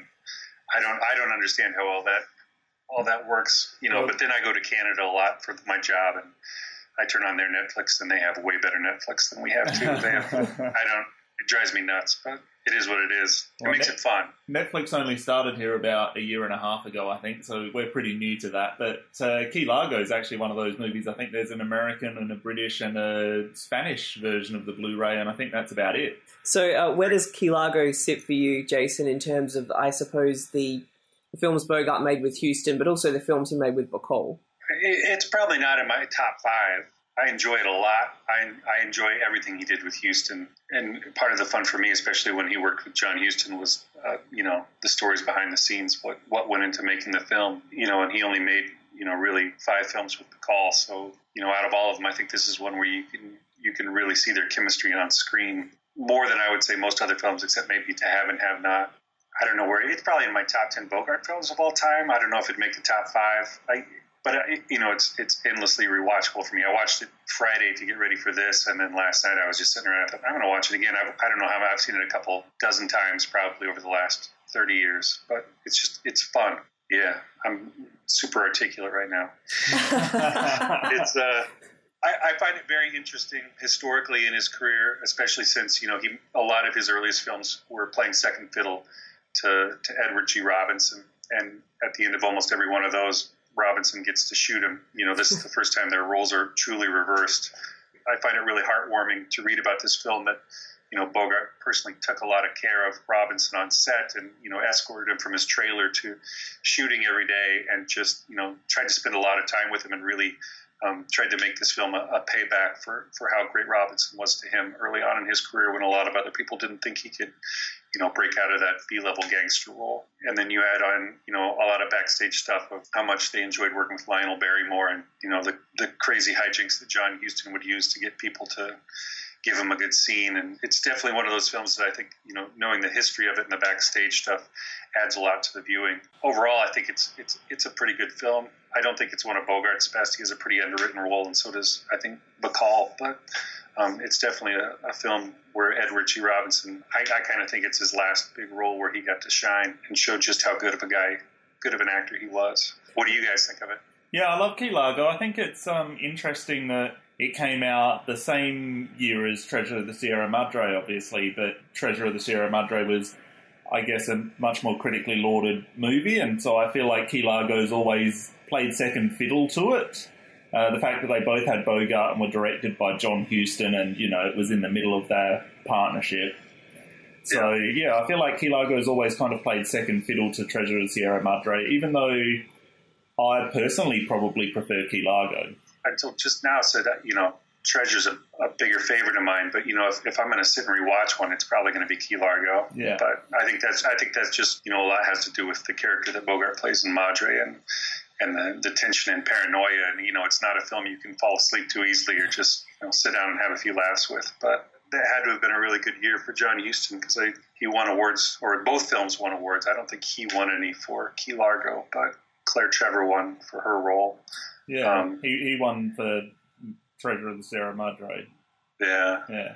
And his dad won too, I think. For a supporting actor. And Huston, being so kind of passionately embroiled in that committee, it sort of influenced changes to the play. Is that right? That's what I've read. Yeah. Supposedly when he first came in, they suspected he didn't even want to do it because he was so upset, and he was, getting really angry and making a lot of changes to everything. But I guess that's kind of par for the course when working with him, that it's kind of turbulent. But, and I've read that they tried to include a lot more politicized, moments into the film that didn't carry over as well as they thought they would, especially with some of the Native Americans and, maybe trying to frame Edward G. Robinson's, gangster is kind of the U.S. government in some way, shape, or form. The ideology, the whole Franklin Delano Roosevelt speech they give about, never going back to the old world and getting rid of ancient evils. But, from what I've read, most of the crowd who saw it, most of the critics who saw it, all that went right over their heads, and they just saw, a film of a gangster on the run and an ex-soldiers stopping him. So I don't think the film feels particularly like it's moralizing or lecturing. I think you kind of get caught up in the suspense and the entertainment of it, and perhaps those overtones, they're not as intensely felt as they might be or as they are in other films. And I've never read the original play, so I don't know, if the whole Native American storyline was in there or not. But having read that now, when I rewatch the film, I can see that they were maybe trying to shoehorn a little bit in of, we got to look out for the little guys and the minorities, and be careful how we judge everybody who's not middle-aged, white, and male in this country. But they probably could have played that up a little more. It's kind of a pretty minor part to the story at the beginning and the end. So I had watched Key Largo for the first time for this podcast, which I'm a bit ashamed to admit. I'm interested to know, out of all the Bogart films, what and looking through the films you've done so far, I love The Thing and I love Rear Window. Those are, probably two in my top 10 of all time. What was it about Key Largo that you chose Key Largo rather than... I think we've just always tried to stay away from so many of the, the predictable films from certain directors. So I think Key Largo was just kind of off-center enough from picking something a little bit more obvious.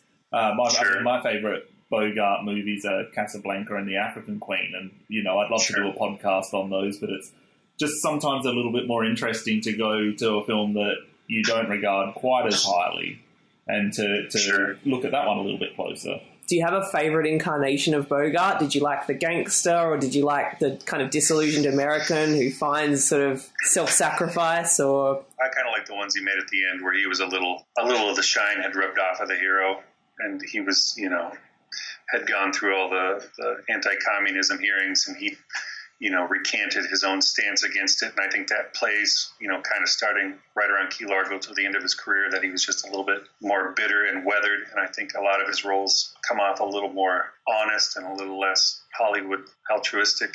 I've gotten really fond of Sirico over the last few years. A lot of the films that I've really come to enjoy the most are a lot of his early ones that are really hard to find, where he gets to play comedy and he gets to be goofy, where he's playing like the really young love interest. I would say, some of his roles before he got famous, when they were just trying to figure out who exactly he was, have been some of my favorites. The one I've probably watched the most since I've started this whole thing was like The Return of Dr. X, where he plays the undead zombie doctor, just because I think it's so much fun to watch. And there's another one called Swing Your Lady that's about professional wrestling in the Midwest. That's just ridiculous and over the top, and he's a promoter. And Stand-In, it was a really tough one to track down, with Leslie Howard, where he plays a Hollywood producer. Some of those where you get a lot less menace, a lot less, where you just see him acting in a fairly typical role. I think you get probably a truer sense of who he was as a person, just in general, because I'm guessing he didn't walk around most of the time, with a pistol and a fedora and talking tough. Even though, a lot of the TV shows and radio shows that I've reviewed for this site, he loved playing that up. He loved, putting that role back on for the crowds. But he seemed pretty quiet and shy and had a great sense of humor personally in his private life. And I think that comes through in a lot of those earlier films before he kind of blew up. But so I'd say if I sit down to watch something fun, it'll be something from the very beginning or the very end of his career, because I think those two sides really show, the difference between, kind of the optimistic, hungry young actor and the bitter, weathered, paranoid, full of anger guy at the end. So, do you think that Bacall was his greatest female screen co-star? She's pretty good. Usually when I watch classic film, even if I could appreciate how beautiful the actress is on screen, it only takes a quick Google search to see what they look like either now or before they passed away to go, it's kind of hard to get that image out of your mind. The first time I watched Have and Have Not, I'm so in love with Lauren Bacall in that film that it's crazy. I'm trying to think of who else. Some of his early films with Bette Davis I got a pretty big crush on Bette Davis, too. She was pretty fantastic. There's one, Kit Galahad, 3 on a Match, she was pretty amazing in. The Bad Sister, she was a lot of fun. She was very young. So, if I had to pick a number 2 to Bacall, it'd probably be Bette Davis. They're both really strong, and I think they probably needed to be, not to be kind of totally eclipsed by Bogart, because he's such a presence. I'm about halfway through Lauren Bacall's book, and I'm finding a lot of interesting similarities between the two of them, Davis and Bacall, and how young they started, how bold and confident they would be able to project themselves on screen despite how insecure they felt in real life. They both just had kind of similar acting styles early on and were kind of used in similar ways by the studios and just had a chance to break out earlier than I think a lot of actresses do and had longer careers than I think a lot of actresses at that time did. So, do you have any help with the website, or do you pretty much do it yourself? Unless I'm getting like my brother to record something off TCM for me, it's just me right now. So does that mean you've recently read Katharine Hepburn's book? I did. I read The African Queen. Yep. Yeah. The Making of the African Queen, which was great. Really fun. That's definitely one of my favorite all-time Bogart. Probably in the top 3 that I've watched over and over and over again. But if you want some insight into just how John Huston works and a ton of insight into the hazards behind making that film. Like, I had no idea till I read that the leeches in that film were real. Mm-hmm. They used real leeches in The African Queen. And I was like, they didn't look real enough on screen for me to care. But now when I rewatched it, I went, they went quite a ways to make that film. So yeah, they would never get away with that today. No, it's pretty amazing how close they all came to permanent illness or dying at different points to get that film made. So going back to Key Largo briefly, having watched it, one of the things that struck me was how menacing Edward G. Robinson is in it. One of the most memorable repeated behaviours in that film for me is how he whispers something we don't hear into Bacall's ear. Yeah. That creeped me out. I think this was in the Sperber Lax Bogart bio. Said that they actually had some lines in the script that the censor said, this you can't say this is indecent. And so they spent time just trying to figure out, well, what can he say to her that would make her that upset? And I think it was Robinson that finally came up with, can I just whisper something in her ear?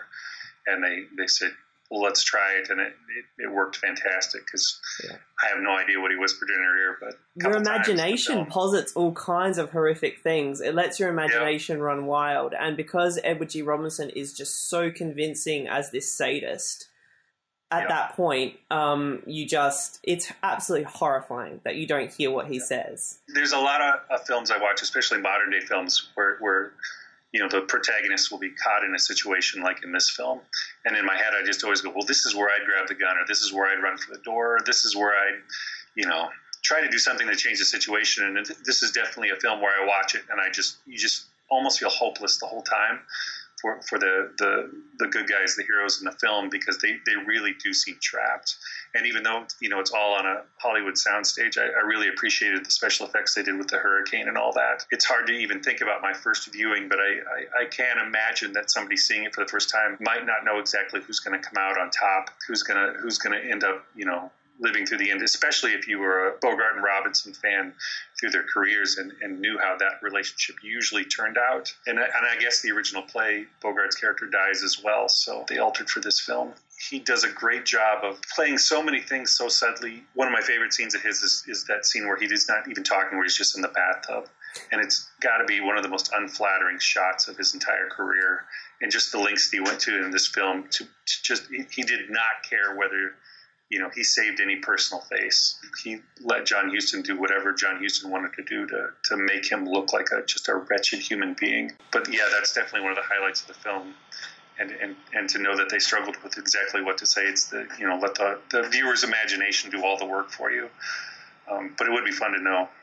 Maybe Bacall talks about it at the end of her book. I don't know what he actually said or if he said anything. But was it disorienting for you to see Bacall in a virtuous kind of very good girl role after being so familiar with the femme fatale sort of thing she'd been doing in the other films? Or did you make that adjustment smoothly? I always think it's easier to accept her in a role like this. I love To Have and Have Not, but she was so young at this point that when I watched this out of all their films together is the one that reminds me just how young she was, because I think they really went out of their way to make her look late teens, maybe even early 20s. she just has a really young, innocent look to her when her hair's pulled back and she's not wearing a ton of makeup and not wearing super fancy clothes. That's a good.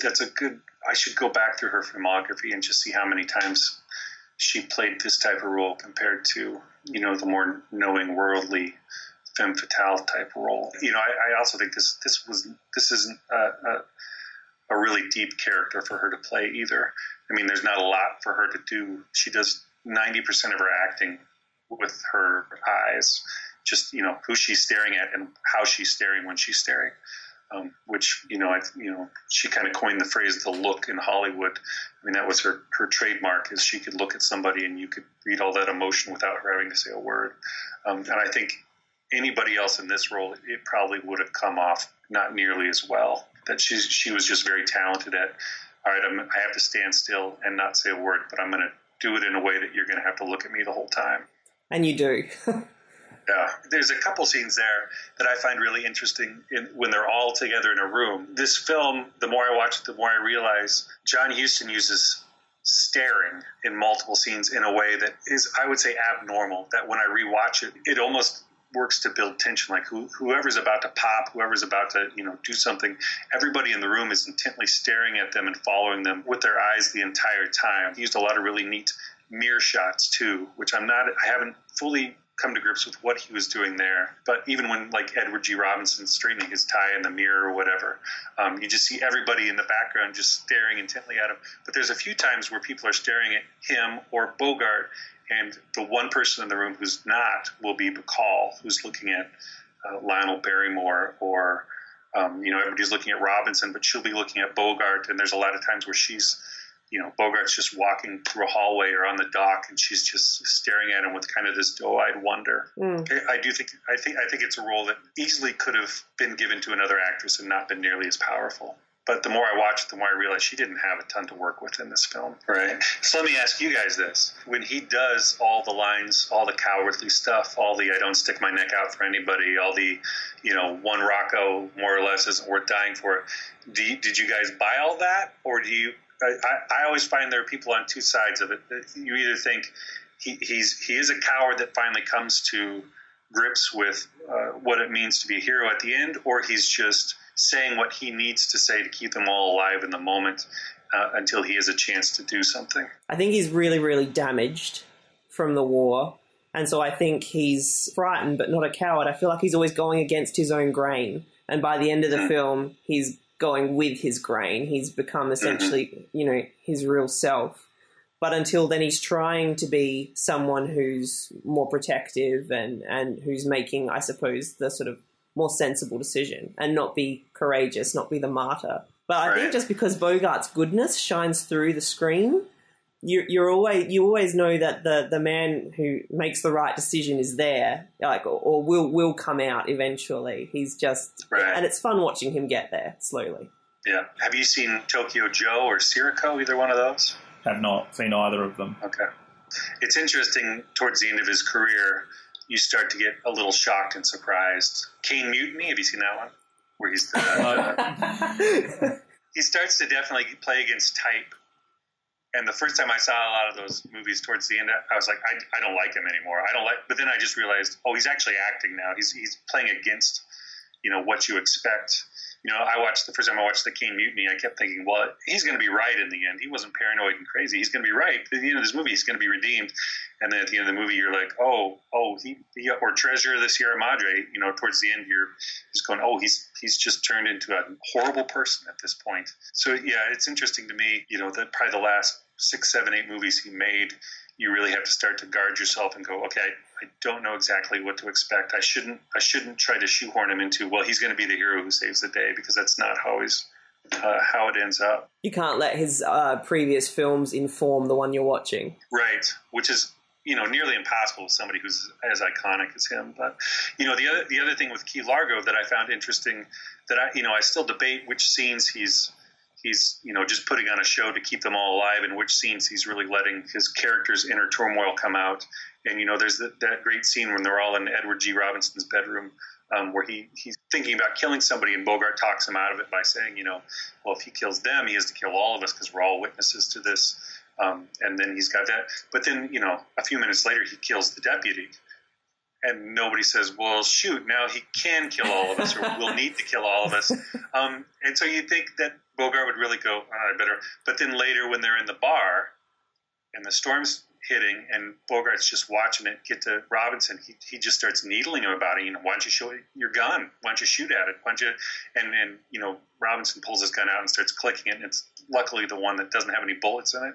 Just when I think, oh, he knows what he's doing, he's in control, he's this experienced major from the war, he knows how to handle bad guys, and then you get to that moment, you go, oh, I think he himself is losing it a little bit, and I don't exactly know which moments are genuine and which ones aren't, and there's several moments where Bacall's kind of giving him a hard time about not standing up for himself or being a coward, and he's trying to give her the answers he needs while somebody's walking past. You don't know who it is, you just see the shadow, and he's almost more concerned about who's walking next to him than the answers he's giving, and and then the next minute you think, man, if you say one more word, you're going to get shot. You should really just shut up at this moment. And when he gives the drink to Gay, that could have been it right there. Robinson's already proven that he's got a hair trigger. So I found it interesting. Robinson has that moment where he kind of gives you Gay's backstory before you know it's Gay.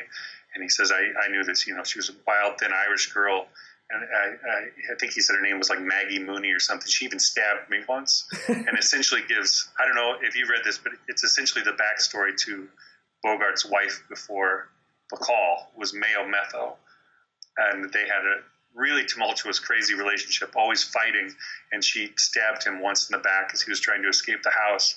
So a lot of people think it's an in-joke with Huston and Bogart that he named this character Maggie Mooney, to represent Mayo Metho, and they actually fought to the point. And Mayo Metho was also a pretty heavy drinker who kind of ruined her own career and had a lot of paranoia and jealousy towards the end, and tried to kill Bogart a few times in their marital spats. So I thought that was an interesting little backstory that when you hear it and you know the story, you go, that probably, I would imagine, hurt Mayo a little bit at that point. But yeah. You've talked a bit about your top 10 and top 5 and top 3.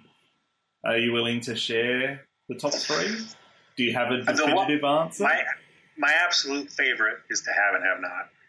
I know that it's not his best film, but it's the one I go back to the most. It's cliched, but Casablanca's, I could have that on a loop all day long in my house. There's not a bad scene in that whole film. It's just so much fun to watch, and so many great actors in that cast. So that would probably be number 2. And I'd feel terrible, but then, you get like The Return of Dr. X. I'm sure that probably hasn't hit Australia yet, has it? We're going to track it down now. It's definitely not on Blu-ray.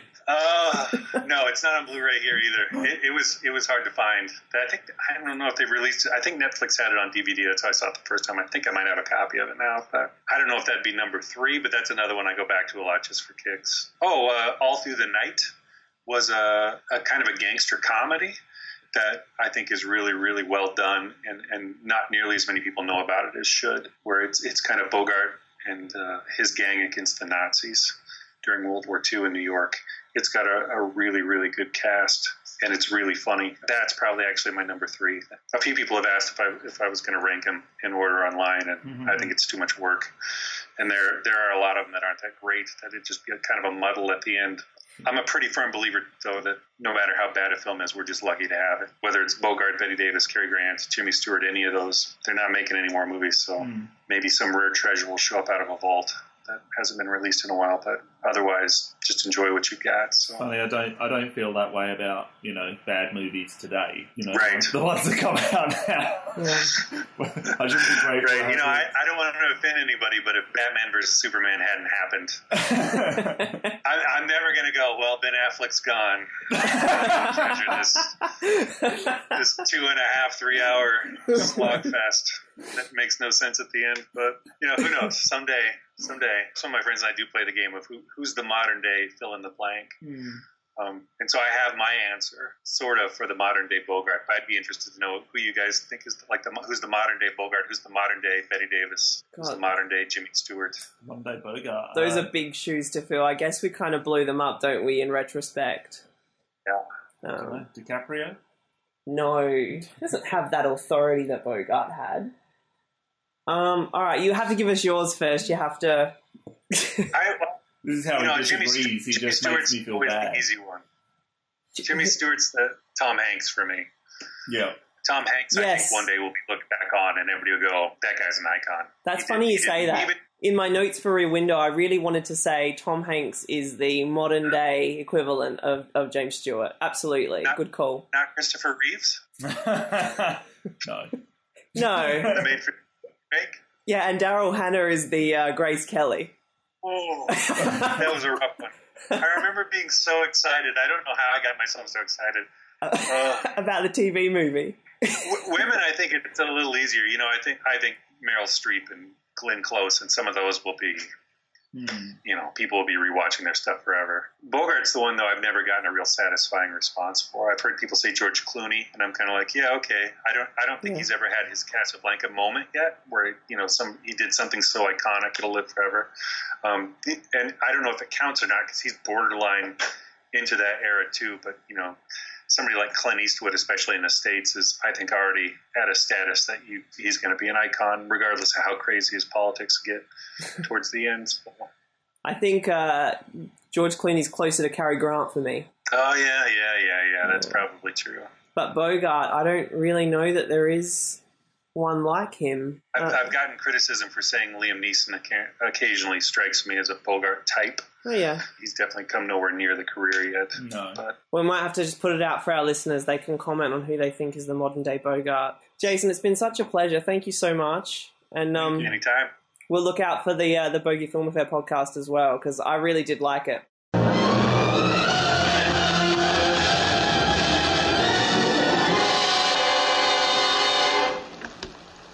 Wildcat. Smell blood, huh? Got your appetite up, huh? In a way, it is Robinson's film. From the minute that you see him in that bathtub with the cigar dangling out of his mouth, which has become one of the most iconic images of that actor. I mean, I wouldn't say that he kind of chews up the scenery, but he's certainly the loudest, biggest presence in the film. While being the shortest man. Why do you think... I mean, Cameron, you said you weren't particularly impressed with him. But... No, not particularly impressed. It's an interesting performance because he does captivate your attention consistently throughout the entire film, but his character is so kind of weak. Like, in terms of, like, just his moral... I mean, obviously he's a gangster or whatever, but, like, it just... I don't know, like, just... I find it funny that he's such a pussy in terms of the hurricane. In a weird way, he kind of represents the American dream, but he just went about it in the way, like, without the bounds of the law. Like, he created his own empire, he made lots of money, he was living a high life. Like, that's what a lot of people want to do, but, I mean... He just did it without the benefit of laws. Yeah, he's like a self-made man, which is what America says is possible in America. But he also, shoots and kills people, so I don't... And, he's a complete sadist in this film. I like that. I think also he has, at this point, he's been kicked out of America and he's trying to get back. So he's obviously got a plan to get back, which I guess is why he's not so overt about a lot of what he does. I mean, what is he? Money counterfeiter? Used to run a lot of stuff during the Prohibition era. Yeah, well, look, he was once at the very top of the criminal pecking order in America, and now he's an illegal alien. He can't even really set foot in America. Key Largo kind of acts as this bridge between where he wants to get and where he is. And this counterfeit money scheme that he's waiting to be collected, that's just off the shore, it's his ticket back. At least that's how he sees it. I think what makes him so fascinating in this film is that he's so desperate. He needs this deal to go through. He's not just someone who's living high off the hog anymore. He's got to claw his way back. And that vulnerability makes him desperate and more terrifying because you don't know what he will do. You just know he will do anything. It's his shot at the life he subsequently lost. What are you smiling at me for, Damien? Off the hog. Is that a thing? I've never heard that in my life. I saw your smile straight away when that escaped Luke's lips. That's interesting, yeah. Okay, that's a new one. Yeah. High on the hog, high off the hog. High off the hog. Listeners, write in. Let me know if I've just coined a new phrase. But look, he's a sadist with an enormous imperative, and that makes him capable of anything. The other thing that's great about Robinson is how he treats Gay, his girlfriend. Gay Dawn, is it? Cameron has just laughed. Her name's Gay. Oh, no, I wasn't laughing at that. I was just laughing at the fact that, like, it's great that he treats her so bad. We haven't really spoken about her scene. So apparently when she asked Huston how she should play her character, he said, "You're the kind of drunken dame whose elbows are always a little too big, your voice is a little too loud, you're a little too polite, you're very sad, very resigned." But she plays it well. She does, and the day that she did her singing, apparently she had told she'd get rehearsals, and then he just sprung it on her. So that's why you get this raw, unpracticed version of the song. It's really, really powerful and amazing, and I love that the first time we see Bogart take a real risk is when he gives her drink. Yeah. She was based on the real-life Mulgay Orlova, who was the girlfriend of a mobster named Lucky Luciano, who, along with Al Capone, are the inspirations for Johnny Rocco's character. And she, at the time of filming, Gay Orlova was believed to have been executed by a German firing squad. It was later discovered, though, that she survived, and she was known to be living in Paris as late as 1954, trying to join Luciano in Italy. I think it's such a telltale sign of a 40s film when you're rewarded with a drink. But she has the shakes so badly, you feel really like, oh my god, give this poor bitch a drink. No, I was like, give her two, but like I just think it's funny. It's like I'm the good guy. Here's your drink. You're like desperate for her to get one. I know. And how long he holds on, a lesser film would have had Edward G. Robinson's character stop her halfway through it, but he makes her do it because he's a sadist. And he needs it, and like the fact they keep cutting to those close-ups of the mobsters going, this is shit, and it keeps going, and it's a lot. So much of acting is showing vulnerability, and that's probably one of the most vulnerable scenes I've probably seen in a long time. So you thought she gave the best performance in the movie? I think she gave the most entertaining performance. I was laughing hysterically when she's like screaming at her. I believe it's a horse that she's listening to on the radio. That's so great. Like, which is like, she goes so loud and so, just like banging on the table and stuff. But I found it hilarious. It's great that one of the first things that she says is, "Can I pick him or can I pick him?" And then we find out that she spent her whole life having picked Johnny Rocco, and that she's wasted her life. So no, you absolutely can't pick them. So, like I've said before, I think Johnny Rocco is the enemy. He's any and every threat to America that's been holding down the country and the people. So the Great Depression, then the threats from the Germans and the Japanese during the Second World War. And at this point in John Huston's career, he's even the threat of communism, or so-called threat of communism, that would kind of blanket America in the coming years. And that's something that Bogart and Bacall and Huston kind of fought to allow the right for freedom of speech and the protection of the First Amendment. And they were doing that in 1947, so the year before Key Largo came out. And they were, I guess, active opponents of the House Un-American Activities Commission. Yeah, they even formed their own counter-organisation, Defence of the First Amendment. Yeah, exactly, to kind of fight. And they said, well, I don't give a damn if anybody is a member of the Communist Party, but I want everybody to have a right to their own beliefs. Yep. And that's essentially what they were. He said he's got no time for communists, he's got no time for that kind of belief system, but they have the right to believe it. Yep. I guess, as is stated during the film, the war was not fought just so that they could all come back to America and still have an America run by the Johnny Roccos of the world. But as Bogart does say, one Johnny Rocco more or less isn't worth dying for. It's the character that's not important, but what he signifies is important.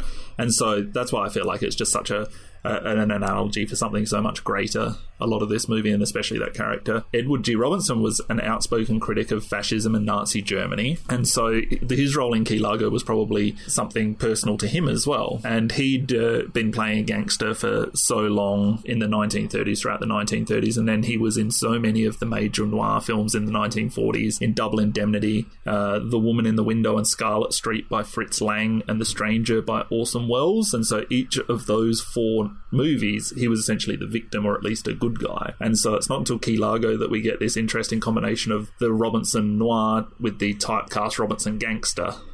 And so I find that really interesting. I mean, he went back to being the bad guy and he was a gangster again. And I think that's what makes this role so solid. I think it's one of the most iconic villainous performances. He's devilish, intelligent, articulate, and terrifying. In 2003, he was nominated by the AFI for their 100 Years, 100 Heroes and Villains list, but did not make the final cut as one of the 50 villains. And I also find it impossible to believe that he wasn't nominated for Best Supporting Actor. And he was never nominated for an Oscar, and he won one posthumously in 1973, an honorary award.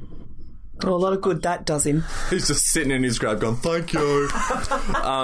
I thought, and another interesting element to his character is how he responds to McLeod's, like, passive aggression. You know, how he's constantly sort of indicting him, but acting as if he's doing it through this sort of, like, thinly veiled sense of admiration. Like, he goes, no, Rocco does it this way because Rocco blah, blah, blah. And I love how he just, like, I don't know how to play this. Like, he's just like, what the fuck is your thing? I think that's a great scene in the movie when Frank is saying, oh, Johnny Rocco, he was one of the greats. Yeah, I love that. And I love the fact that everyone knows exactly what he's saying. He's not really on his side. He doesn't really love him. I mean, I think that's a big tip-off that he knows what he's doing the whole way. Yeah, for sure. Exactly right. But I just love the fact that Rocco's, he just can't do any, like, he can't process anything that isn't, like, hitting with the sledgehammer. Like, he's kind of like, what are you know what I mean? Like, you can tell he's a little bit confused, even though it's, like, so obvious that it's... I like that he can't say anything without putting C at the end. We're going downstairs, see? That's like the classic noir thing there, I reckon. So the guy who's, his character's name is Edward Toots Bass. I think they call him Toots. And he was played by an actor, Harry Lewis. He's the guy that is reading the comics and is always laughing inappropriately. I love his character. Yeah. He apparently on set was John Huston's scapegoat. So John Huston would just agitate him, really make demands of him, make him feel like he wasn't doing good enough, push him. And he ended up being quite memorable in the film. It ended up being really the only memorable thing that Glad you didn't say that, he ended up killing himself 2 years later. No, he didn't. I don't care. He died in a hurricane, though.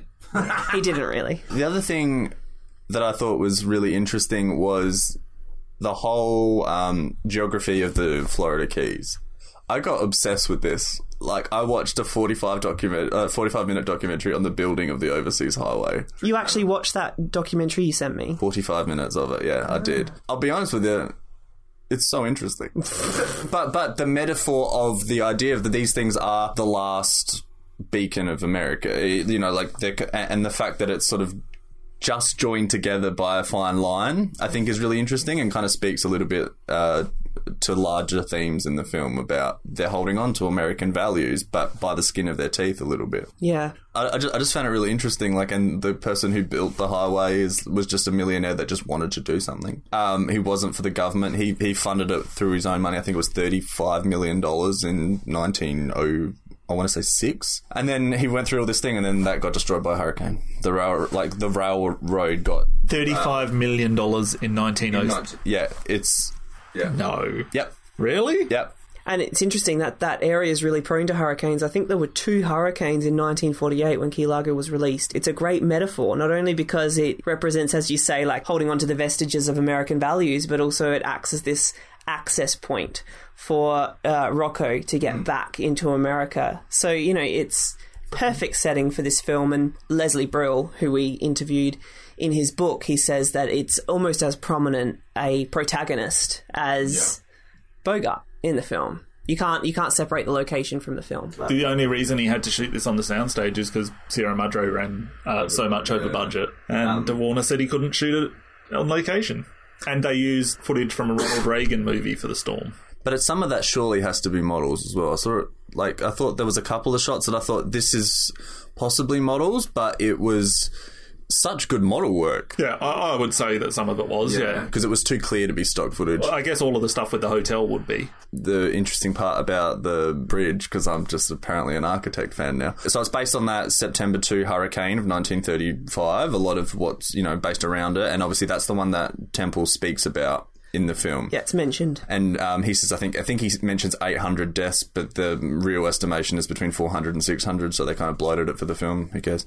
Well, 400 or 600 wasn't good enough. It needed to be 800. It needed to be 800, yeah. But what's really interesting is about a lot of those deaths that occurred were World War I veterans who were put on this thing called the Civilian Conservation Corps, which was, a lot of World War I vets were protesting to get a very peaceful protest to try and get their retirement early. Their retirement fund, I think it was $1 for every day spent overseas and $1 for every day spent back home, but it would only get paid out in 1940 something. So it was $1 a day. $1 a day for, but both are, like, away from home and at home is what I'm saying as well. So $1 a day wherever you were. Yeah, cheers. But I just thought that was interesting. Is that a lot of, like, that hurricane that hit, and, like, a lot of those deaths were World War I veterans. So I think that's a really interesting kind of and sad, and really, really sad, because they were given jobs purely as a form of payment to do this huge thing. Well, there were no gangsters in the play originally, I don't think. No, they were Mexican bandidos, which are gangsters, just with burritos.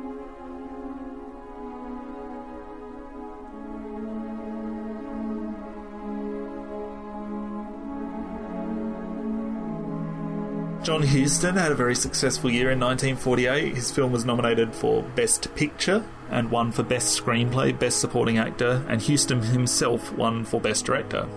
Of course, this was all for Treasure of the Sierra Madre. Key Largo was nominated and won in Best Supporting Actress for Claire Trevor. Best Picture that year went to Laurence Olivier's Hamlet. And the other nominees along with Sierra Madre were Johnny Belinda, The Snake Pit starring Olivia de Havilland, and The Red Shoes from Powell and Pressburger. So I guess it's not surprising, given that set of nominees, that Key Largo didn't receive as much recognition as it possibly could have, especially given that John Huston's other film was so well received.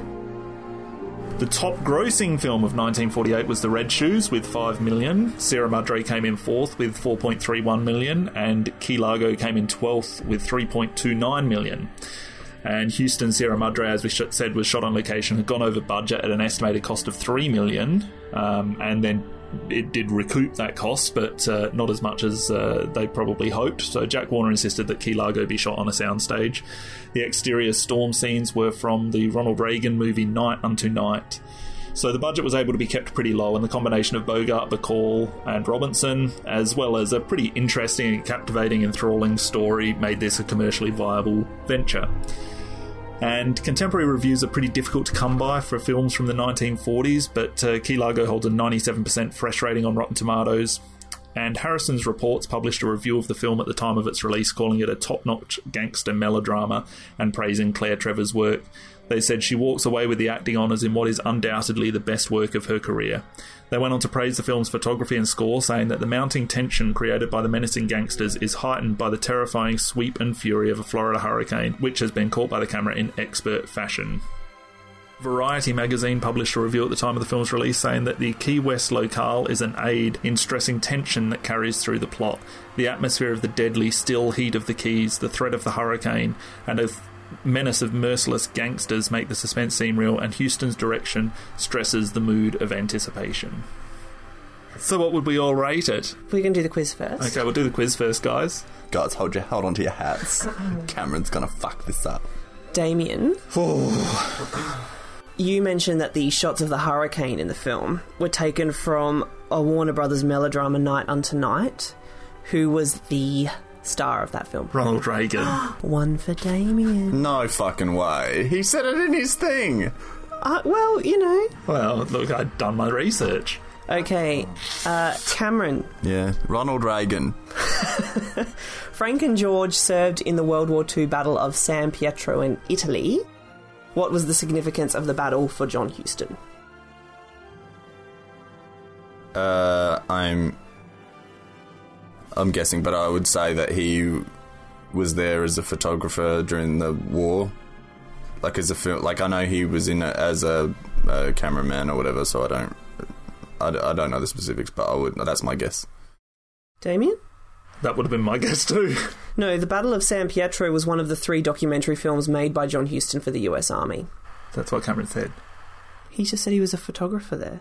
No, like filmmaker. That's what you said, isn't it? Oh, I just meant cameraman in general, I guess. Okay. I think 1-1, yay! Damien, what festival in Key Largo begins on October 18th of this year? The Humphrey Bogart Film Festival. Oh my goodness, you're all doing so well. And the feature... Don't try and... This is where he tries to act really clever. But if you're in Key Largo, I guess people go and see the Humphrey Bogart Film Festival. Or don't. They never got back to me for an interview. So, yeah, okay. We're not bitter. Cameron, name the 2 gangsters upon which the character of Johnny Rocco is based. Okay, Al Capone and Lucille Ball.